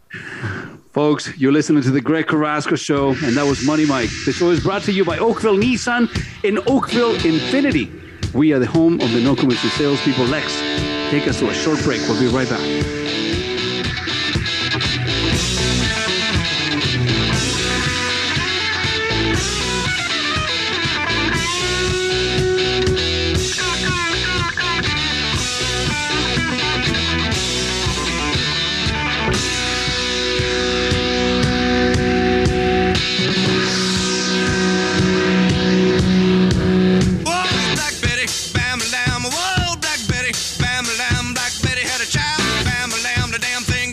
What's up, everybody? This is Randy Couture, and if I'm not beating people up, I'm listening to the Greg Carrasco Show. Give it a listen. Take care. It is time for Greg Carrasco! Kick it! Whoa, it's the Greg Carrasco Show. Get this party on the road. How fast can this ride go? Whoa, yeah. Celebrity guests from the East Coast to the West. Who knows who he has next? At Greg Carrasco, trending Twitter like a bomb. Tens of thousands on his lawn. He's even followed by your mom. What? Broadcasting live. Here is your warning. The topics are flowing every Saturday morning. Car talk like Sherlock. The guy knows wheels like a Dow stock. Movie talk on a boardwalk. Shoot facts like a tomahawk. So entertaining. Turn up the station. There's no more waiting. This show is beginning. It's too late to escape. Let's go. Here's your host, Greg Carrasco.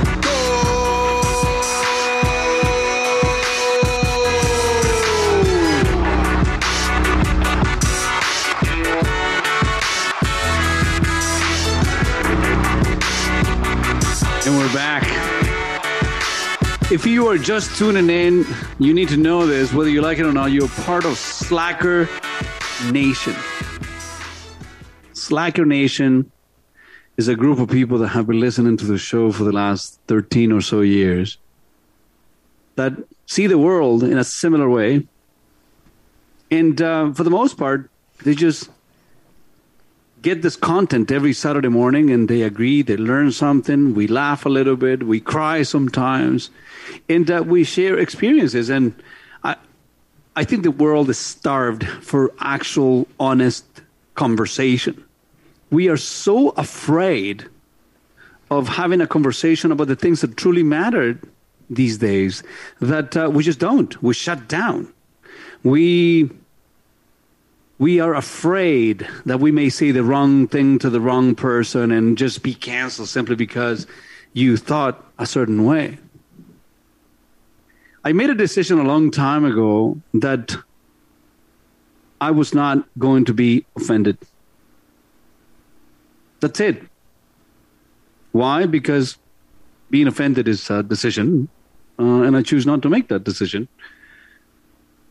When I get offended, nothing happens, really.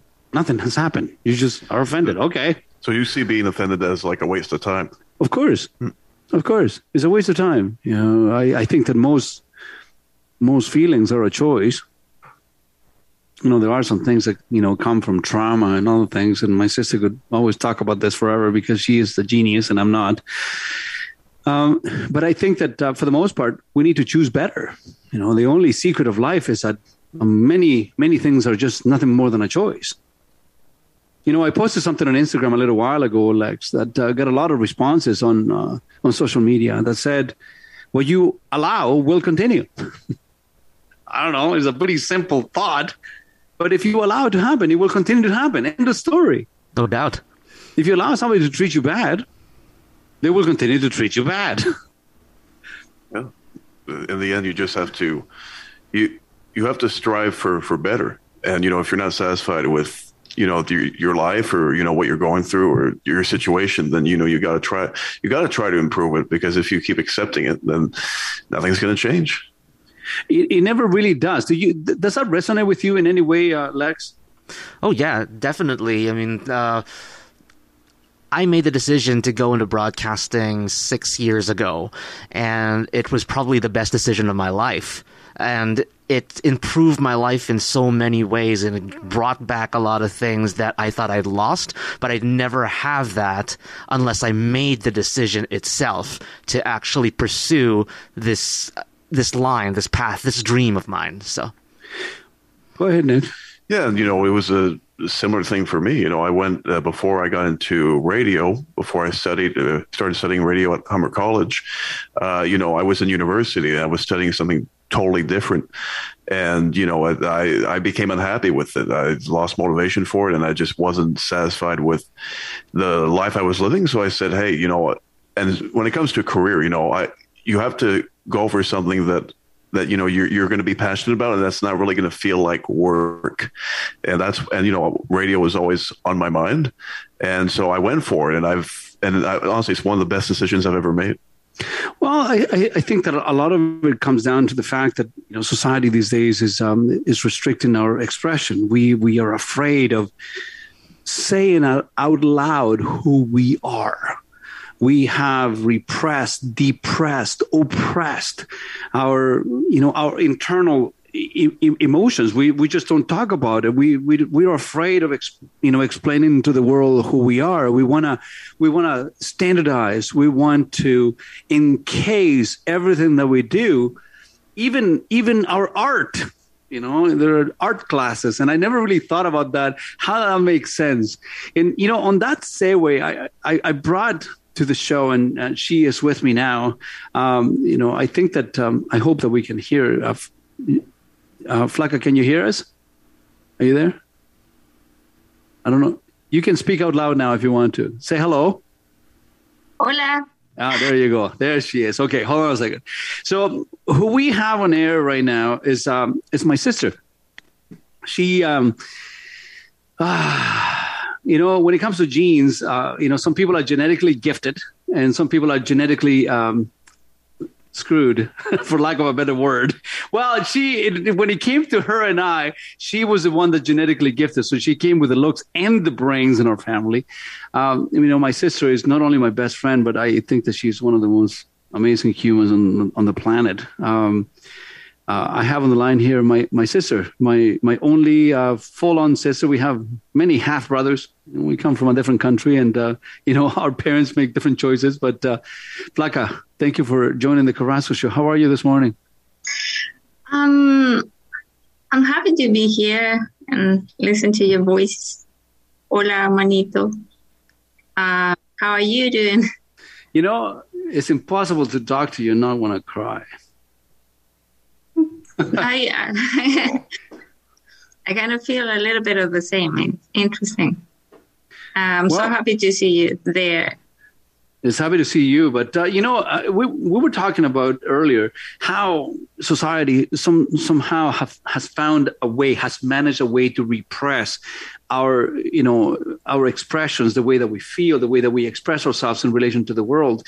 And, you as an author, as a painter, as an artist, do you feel that rings true?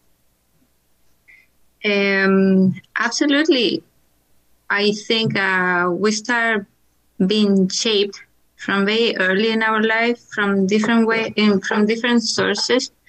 I feel happy to say that at home, at least, I wasn't bothered very much by my art, but everything started when I started going to school. Mm-hmm. So I remember feeling very proud about my drawings.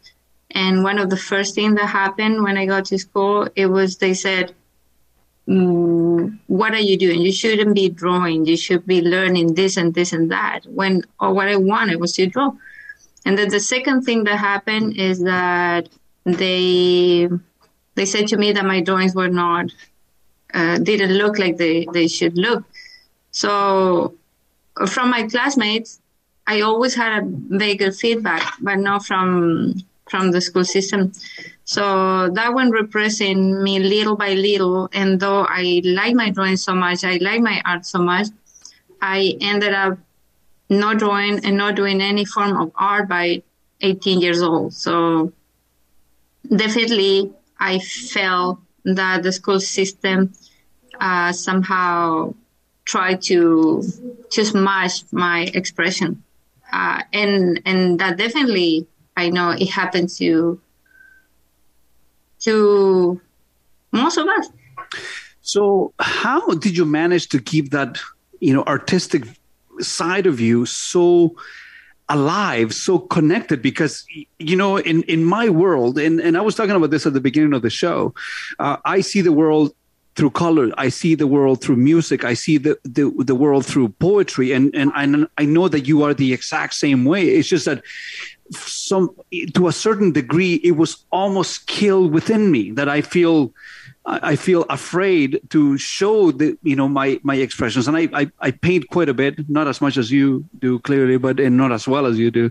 But, how did you manage to keep that artistic side of you alive? Well, I'm not that strong. I couldn't keep it alive. It went dormant. They put me to sleep because I noticed that this culture is all about you being sleeping and following instructions. Because if you're awake, it's really hard to do that. And I lived like that since I was 18 years old until, thanks to you, we moved to Canada. And then all of a sudden I was removed from everything I knew. And it was just me and myself. And the first time I grabbed a pen and drew again, I had a panic attack because I wasn't supposed to do that. Mm-hmm. That wasn't supposed to be done. I was supposed to be busy doing productive things, not drawing. That's what I was inflicted in my brain in the end. So the first drawing I did at 33 years old, listen, I stopped doing it when I was 18. And I went back 15 years later. I hid it for a while. I didn't want anybody to see. And I grabbed a notebook again and I started writing sentences, but at the same time criticizing myself for doing that. So hiding everything. I hid my drawings and my poetry for many years. And it wasn't until I was working at the supermarket here, the superstore. And when you first moved here, right? When you had just immigrated to Canada, that was your first job. I mean, it was a minimum wage job, and you were working at the grocery store, at the superstore here in Dundas and Trafalgar, right? Yes, I was working at Delhi, and that was productive, right? Yeah. So I was sitting in a corner doing a drawing, and one of my co-workers went to look at me without me realizing, and she's like, "Oh my goodness, you're so good." And I hear the drawing, and I'm like, "This is," and then she said, "You should go to college here and do art." Mm-hmm. And then for the first time, I felt again good about what I was doing, but I needed someone else to tell you, to tell me. Yeah. And also when I decided to go to college, it was because I had so much lack of confidence in my drawing and my art, that I thought, well, maybe in college I'm going to learn how to be a good artist. To my surprise, I worked really hard to be accepted there. And when I got accepted, it happened that I was one of the best ones. And sometimes teachers would put me to show others how to do things. So I needed to get into a big depth just for me to know that my art was good. Does it make any sense? I don't know. No, it does indeed. But, you write poetry, you write songs, you compose your own music, you do your paintings. There are so many layers to the artistic side of you, to your self-expression, that you are impossible to ignore. So, what I want to know, and this is something that came up as an idea a little while ago, you came up with an idea, is a business, and that involves communication and painting at the same time. And I know that a lot of people here have been exposed to this in the past, but can you tell me a little bit about what this Friends and Paint idea means? Especially during this time in which we were going through so much stress, isolation, loneliness, one of the things that kept me sane, it was my art, right? Expressing my emotions, my feeling, and all of that. And it's been really sore or painful to go around and talk to people, and they see themselves as unable to do these things. Just the way I felt in between my 18 years old and 33 years old. I'm not good at that. I shouldn't be doing it. It's a waste of time. You don't even think about it. You just don't do it. And when people say to me, I'm not good at that, I immediately know that they probably were good at that, and they were told they were not. And so I started inviting people. I started a few years ago bringing children to my place, to the basement, and just paint with them. Because parents, I'm part of a homeschooling community, right? So parents started sharing with me that, my child likes to paint a lot, but then I took her to an art class, and now she doesn't want to paint anymore. And I thought, okay, bring her to me, because maybe I want to keep that. I want to bring that back. I don't want them to feel that they don't want to do this. So they started coming, and my technique to do art with them, it was no technique, because children know they are art. Because art, in the end, is our soul, is an expression of ourselves. That can't be wrong. You cannot do a drawing or a painting or anything related to art that is wrong. That it doesn't feel someone's taste. That's a completely different story. You cannot have an art teacher because you are art. That is my experience. That's my understanding. And while raising my child, I could see that all along. So I brought those children here, and it wasn't magic. All of a sudden, they were enjoying art again because they could do what they wanted. I called this activity Art Club. So I wasn't going to be the teacher. I was just going to be painting with them. And if they wanted to learn something from me, they would watch me. You know, and I speak about this in personal experience because we often, as a family, we get together and we paint. That's what we do. And we do two things as a family. We get together and we talk about life and we try to solve the problems of the world. And so, sometimes that gets us into trouble because we discuss sensitive topics often. And but the other thing that we do is that we get together and we paint.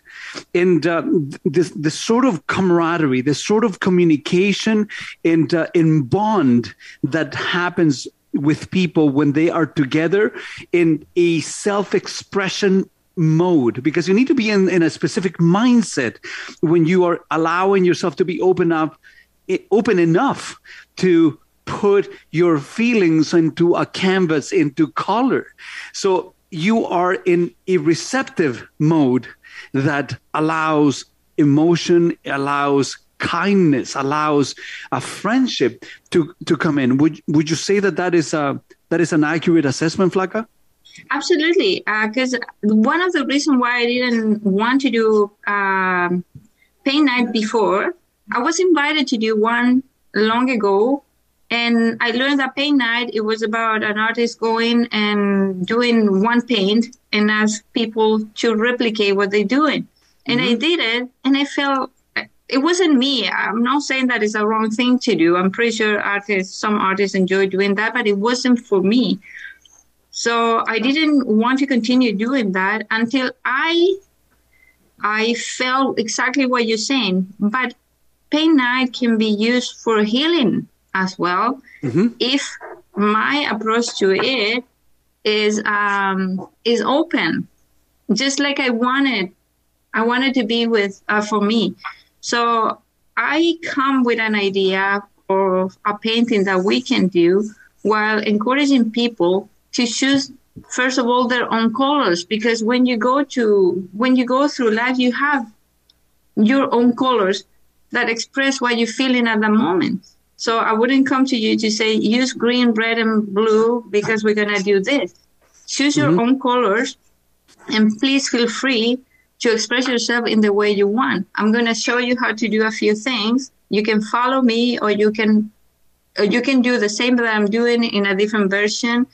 And there's not going to be right or wrong. And hopefully you won't look at the person beside you so you don't compare yourself. But at the same time, if you want to look at the person beside you and get inspired by what the person is doing, do it, because that's art. Like it has to be free. Also people expect me to show them something, to pass to them some techniques, and I can do that, no problem. You know, at a times in which the government, society is pushing us away from each other, that we have legislated to be socially distancing from the people that we love, I find that getting together find an excuse to get together. You know, one of my favorite pastimes is jiu-jitsu, as you all know. You know, most martial arts teach you how to punch and kick people. Jiu-jitsu, it teaches you how to hug people in a way that it makes you feel close. That's why I love doing jiu-jitsu with my kids, because I get to hug them. We train other things, but it makes me feel connected to the world, to people. It makes me feel connected to Earth. And when it comes to painting, I speak for personal experience. If your family gets together and they have a common element, and that is to express themselves in the freest of ways, in the most liberating of ways that you can do, just take a canvas that is white by nature and just throw some color into it with some direction from an artist herself. I mean, it's a cathartic experience. And, it's so funny because every time we get together and I paint something, I keep them. They're here. They're all over my house. They're all over my office. I just have paintings. And although I appreciate the greats, I do appreciate my feelings, because that's what I put on the canvas, no? Your mic is off, Flaquita. Can you turn your microphone on? I think you can. There you go. What were you saying?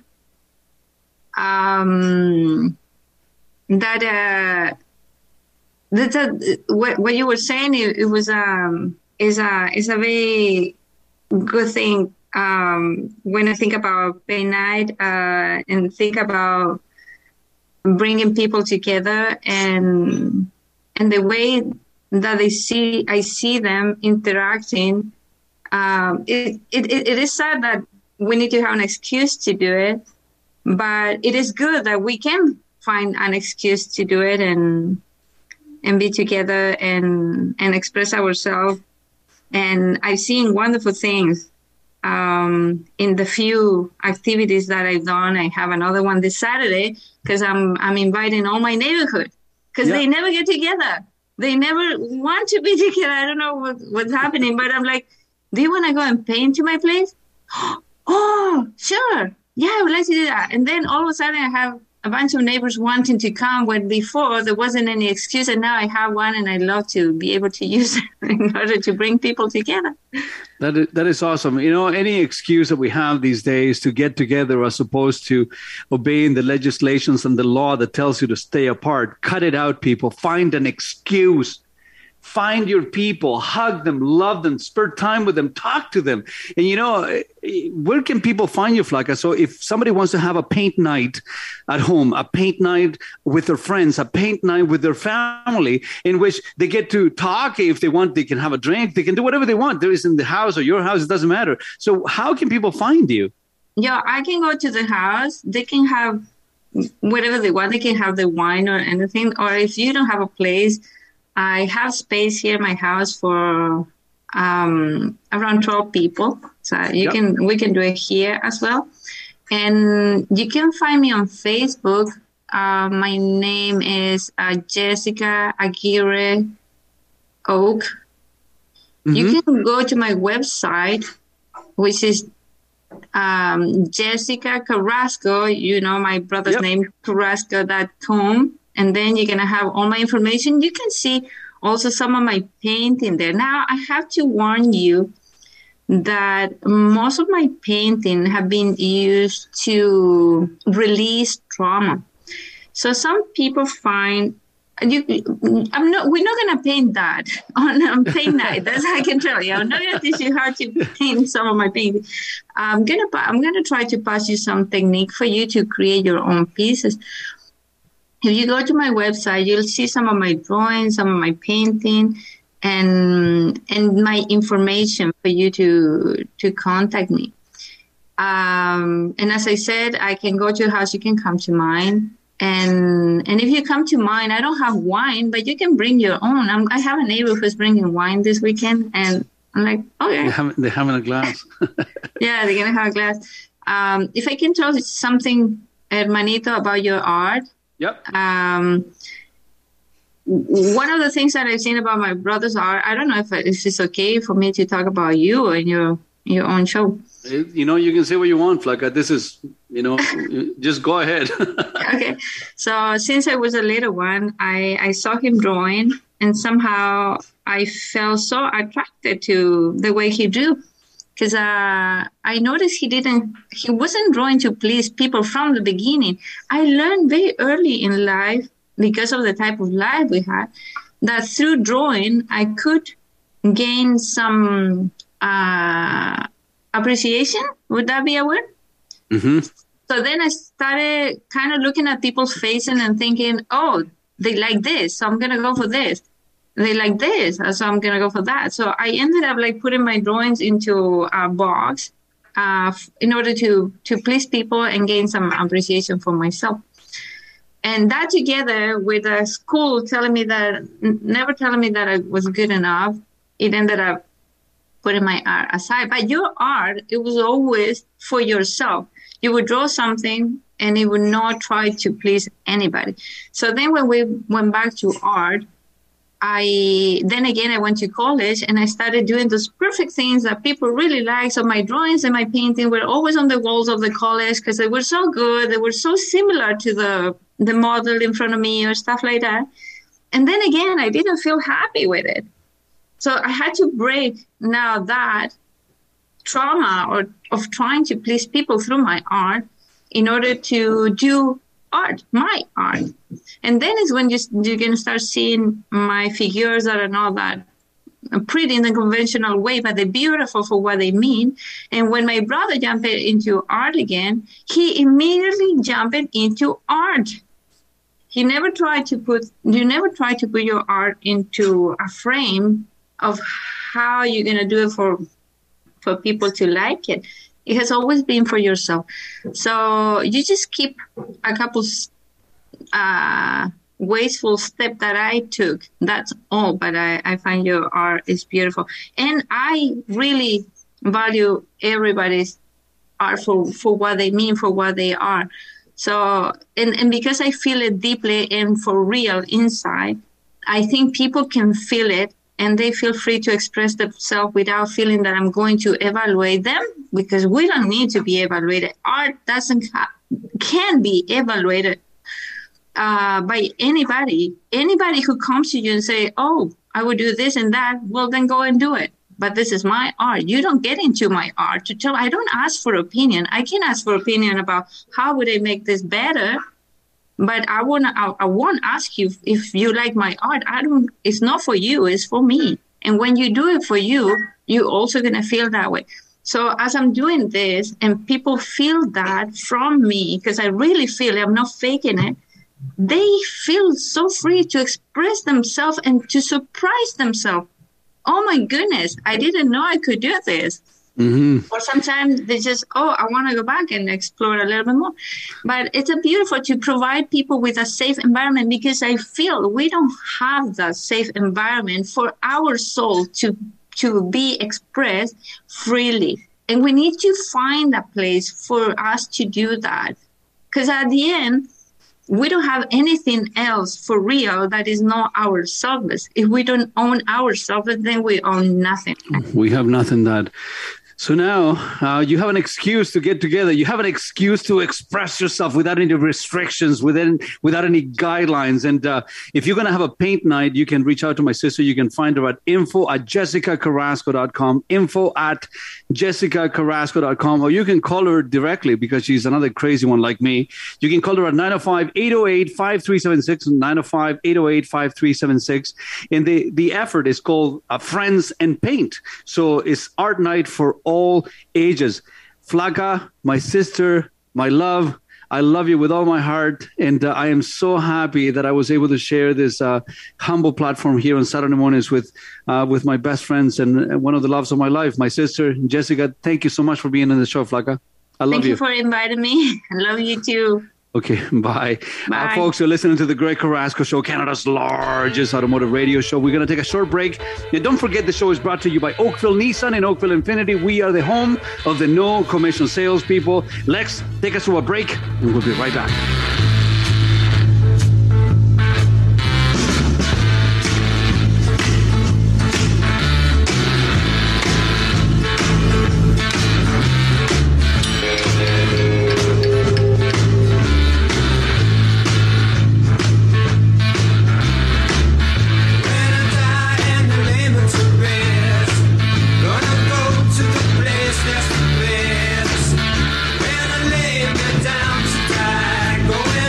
My name is Sean Avery. I love getting under people's skin, but not as much as this guy. You're listening to the Greg Carrasco Show. Hey, what's up, Toronto? When the boogeyman goes to sleep, he checks under his bed for me. Ken Shamrock here, and you're listening to the Greg Carrasco Show. Hello, Toronto.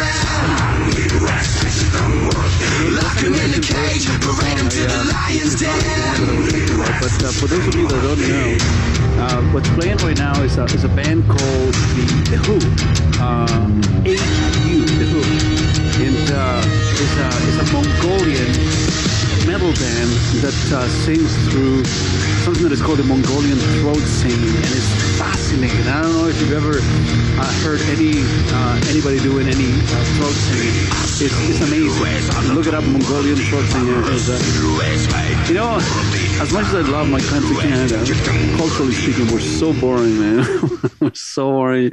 You know, you go to places like India, you go to places like Mongolia and Iceland and Norway, and you have Sikhs, you have Vikings, you have Genghis Khan. So what do we have in Canada?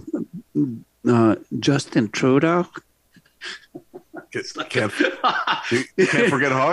Can't forget hockey.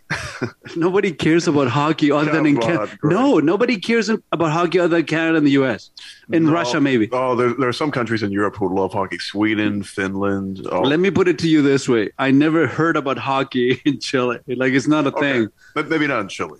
But that's what I'm saying. You know, we're so self-centered here in North America that we think I will admit, you know, even though I'm not a massive soccer fan, soccer is more of a worldwide sport than hockey. I will admit that. Yeah, of course. I mean, look at the National Stadium in downtown Santiago holds 96,000 people. Wow. You think that hockey is big? No, it's not. Actually, you go to the ACs. Huh? It's actually funny because in the Philippines, hockey has been picking up steam, and they're you guys can't build ice in the Philippines. What's wrong with you? No, we can actually. The first ice hockey rink in the Philippines was in the biggest mall in the Philippines at the time, called SM Mega Mall, and that thing is a huge mall. But they have a new arena called the Mall of Asia Arena now in the Philippines, and that's hosted the FIBA World Basketball Championships, and Canada's been there as well, and that is convertible into an NHL and international hockey ice. Okay, so Lex, I love hearing that. See, Greg, it's getting bigger. It's getting bigger. Sorry. Let me ask you something. Were you born and raised here, Lex? I was, yeah. Okay, so that's the problem. You know, when you look at the economies of scale, now, what do they call that thing that used to be called the ACC now? They call it the... Scotiabank Arena. Is that what it's called now? Because, it changes names every 2 years. So the Scotiabank Arena. The Scotiabank Arena, when you go there to watch anything, the Raptors certainly have more of a following than the Leafs do. But whenever you go there, you find all the empty corporate seats.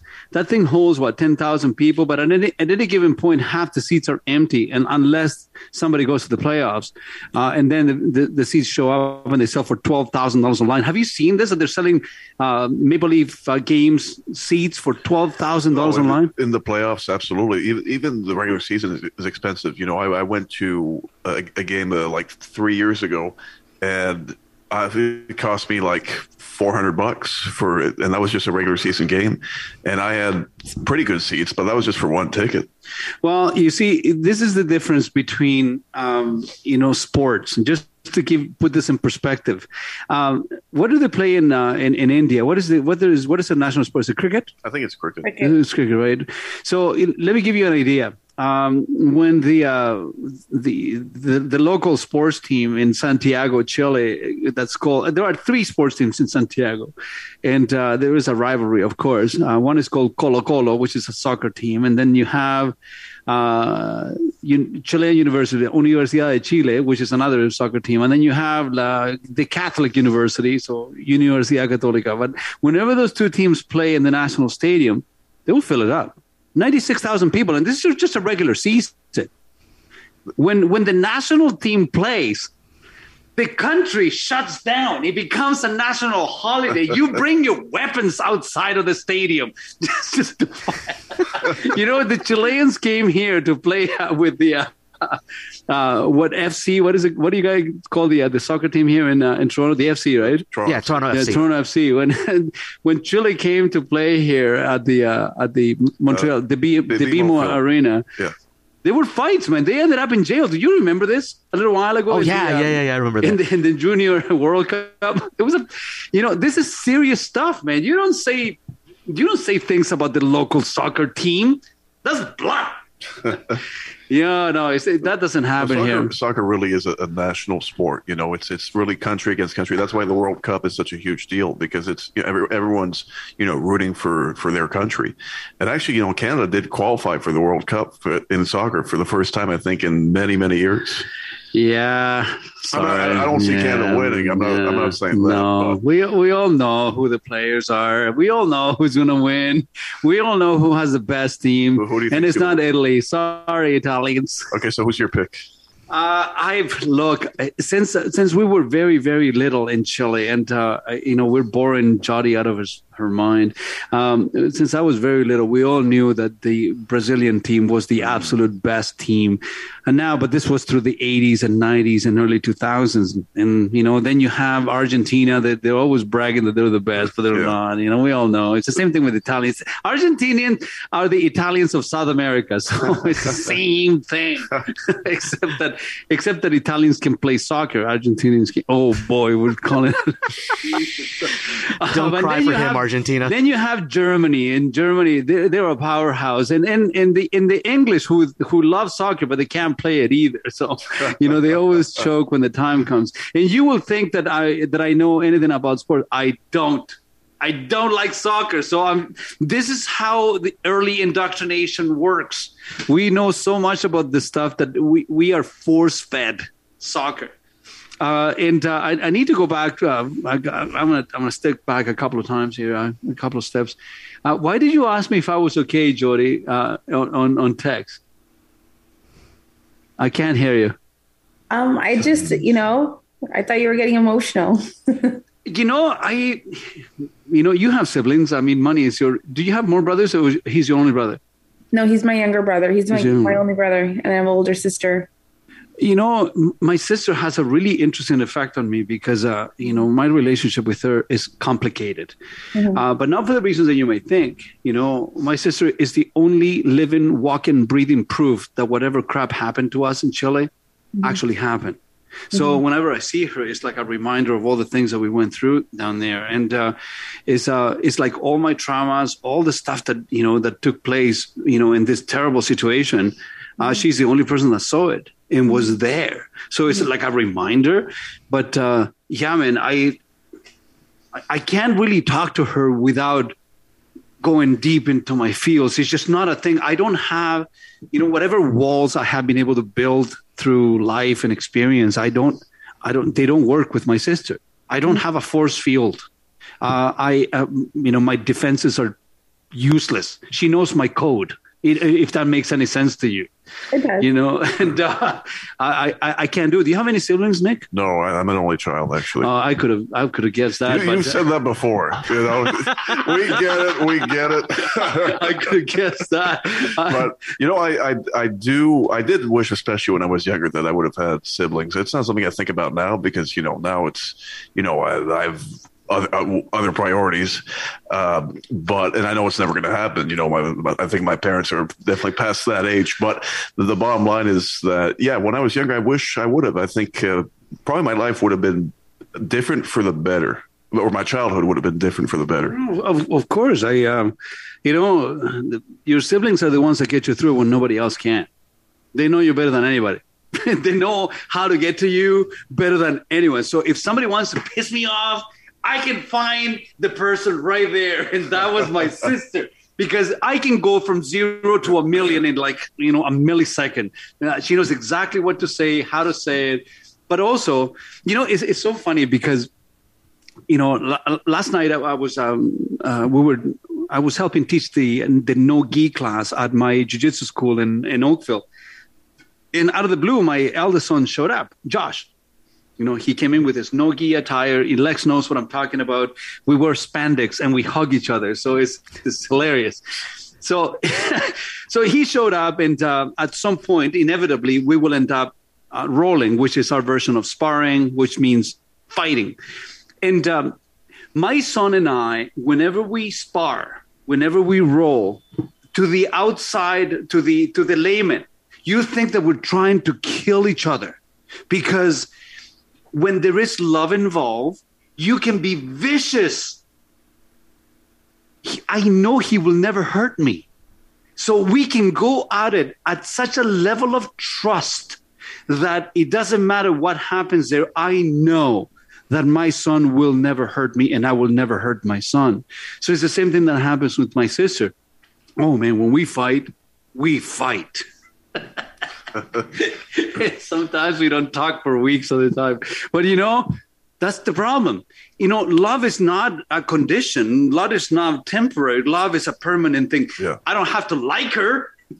Just like I don't have to like my kids. But that foundation of love is still there where, you can have a huge argument and it's not going to cause. No, but that doesn't change. Yeah. You can't change it. Do you find that happens with your siblings, Jody? You know what? I'm the middle child and I'm 2 years apart from my sister and I'm 4.5 years apart from my younger brother. And me and my sister, we've got into fights when we were little where, we've slapped it. Well, actually, I've slapped her. She's never hit me. Where I've punched my younger brother and he's never touched me. I'm the aggressive one out of the three of us. But, there has been times we stopped talking to each other. But at the end of the day, like, that's my sibling. That's my brother. That's my sister. Like, I got their back. They know no matter what happens and vice versa. Well, I can say that, my sister and I are almost to the day a year apart. So I was born December 1st, 71, and she was born December 11th, 72. So growing up, we were very, very similar in size. So we used to beat the living crap out of each other. And, the funny thing is that if anybody ever came between us, then we would turn against the world, right? But, so no one got into our fights. And it's something that has always been the case. Like today, we can be vicious with each other. But no, nobody touched my sister. No. There is a big price to pay if that takes place. Folks, you're listening to the Greg Carrasco Show. Just having regular conversations on a Saturday morning. Have a sip of whatever it is that you're drinking. Enjoy it. We only have one trip around this crazy speckle of dust that is flying through the universe. You're taking your life too seriously. Don't.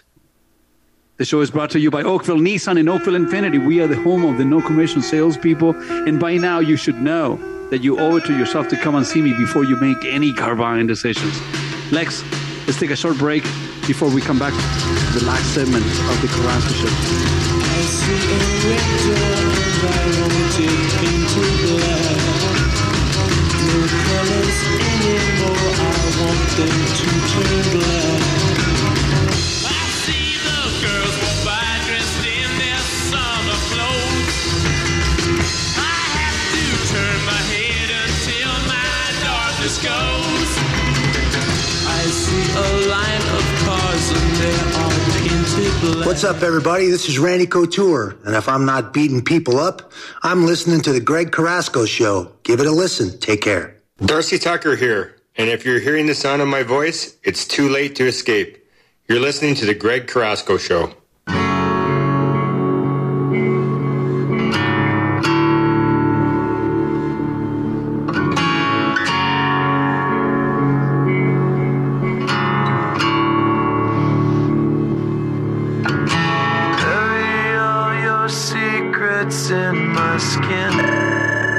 That's a tattoo for anybody that listens to songs.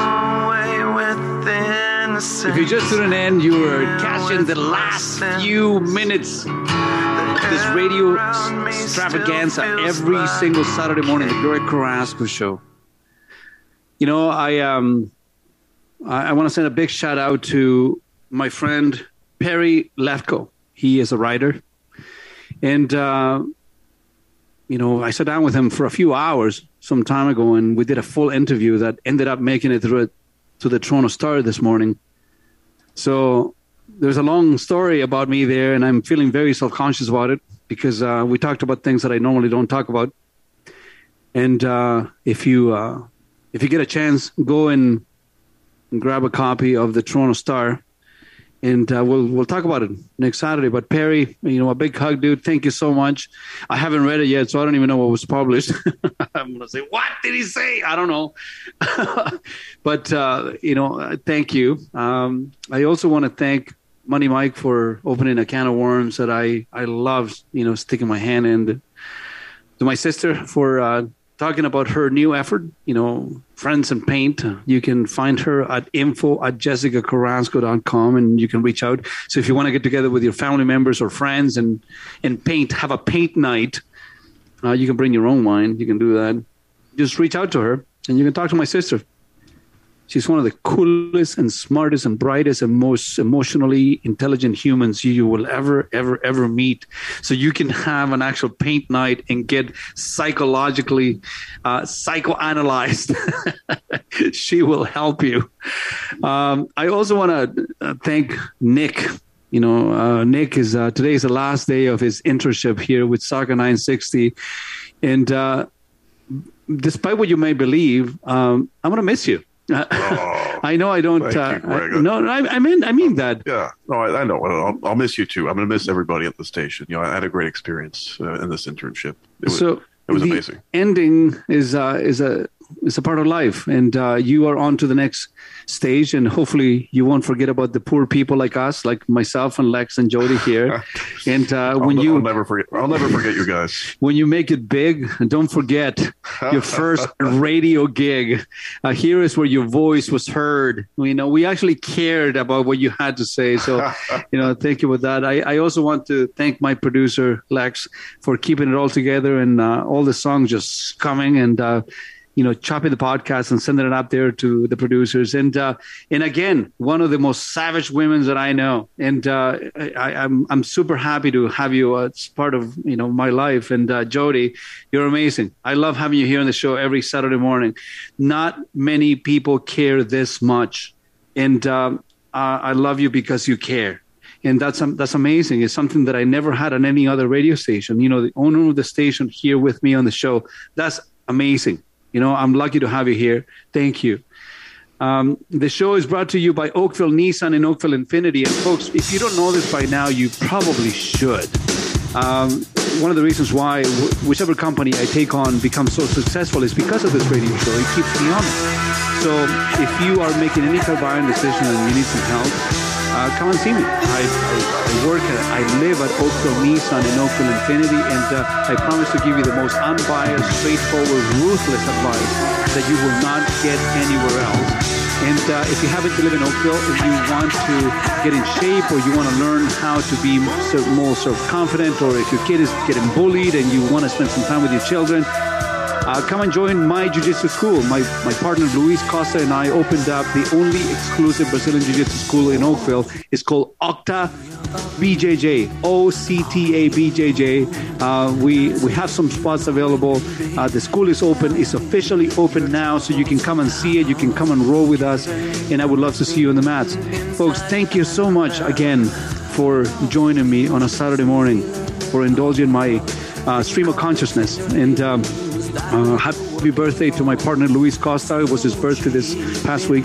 He turned 43. He's getting old. I can see it. And we need to sign off. Thank you so much yet again for listening to the Greg Carrasco Show and subscribe to the podcast. Come and see me at Oakville Nissan. There's something happening there at oakvillenissan.com.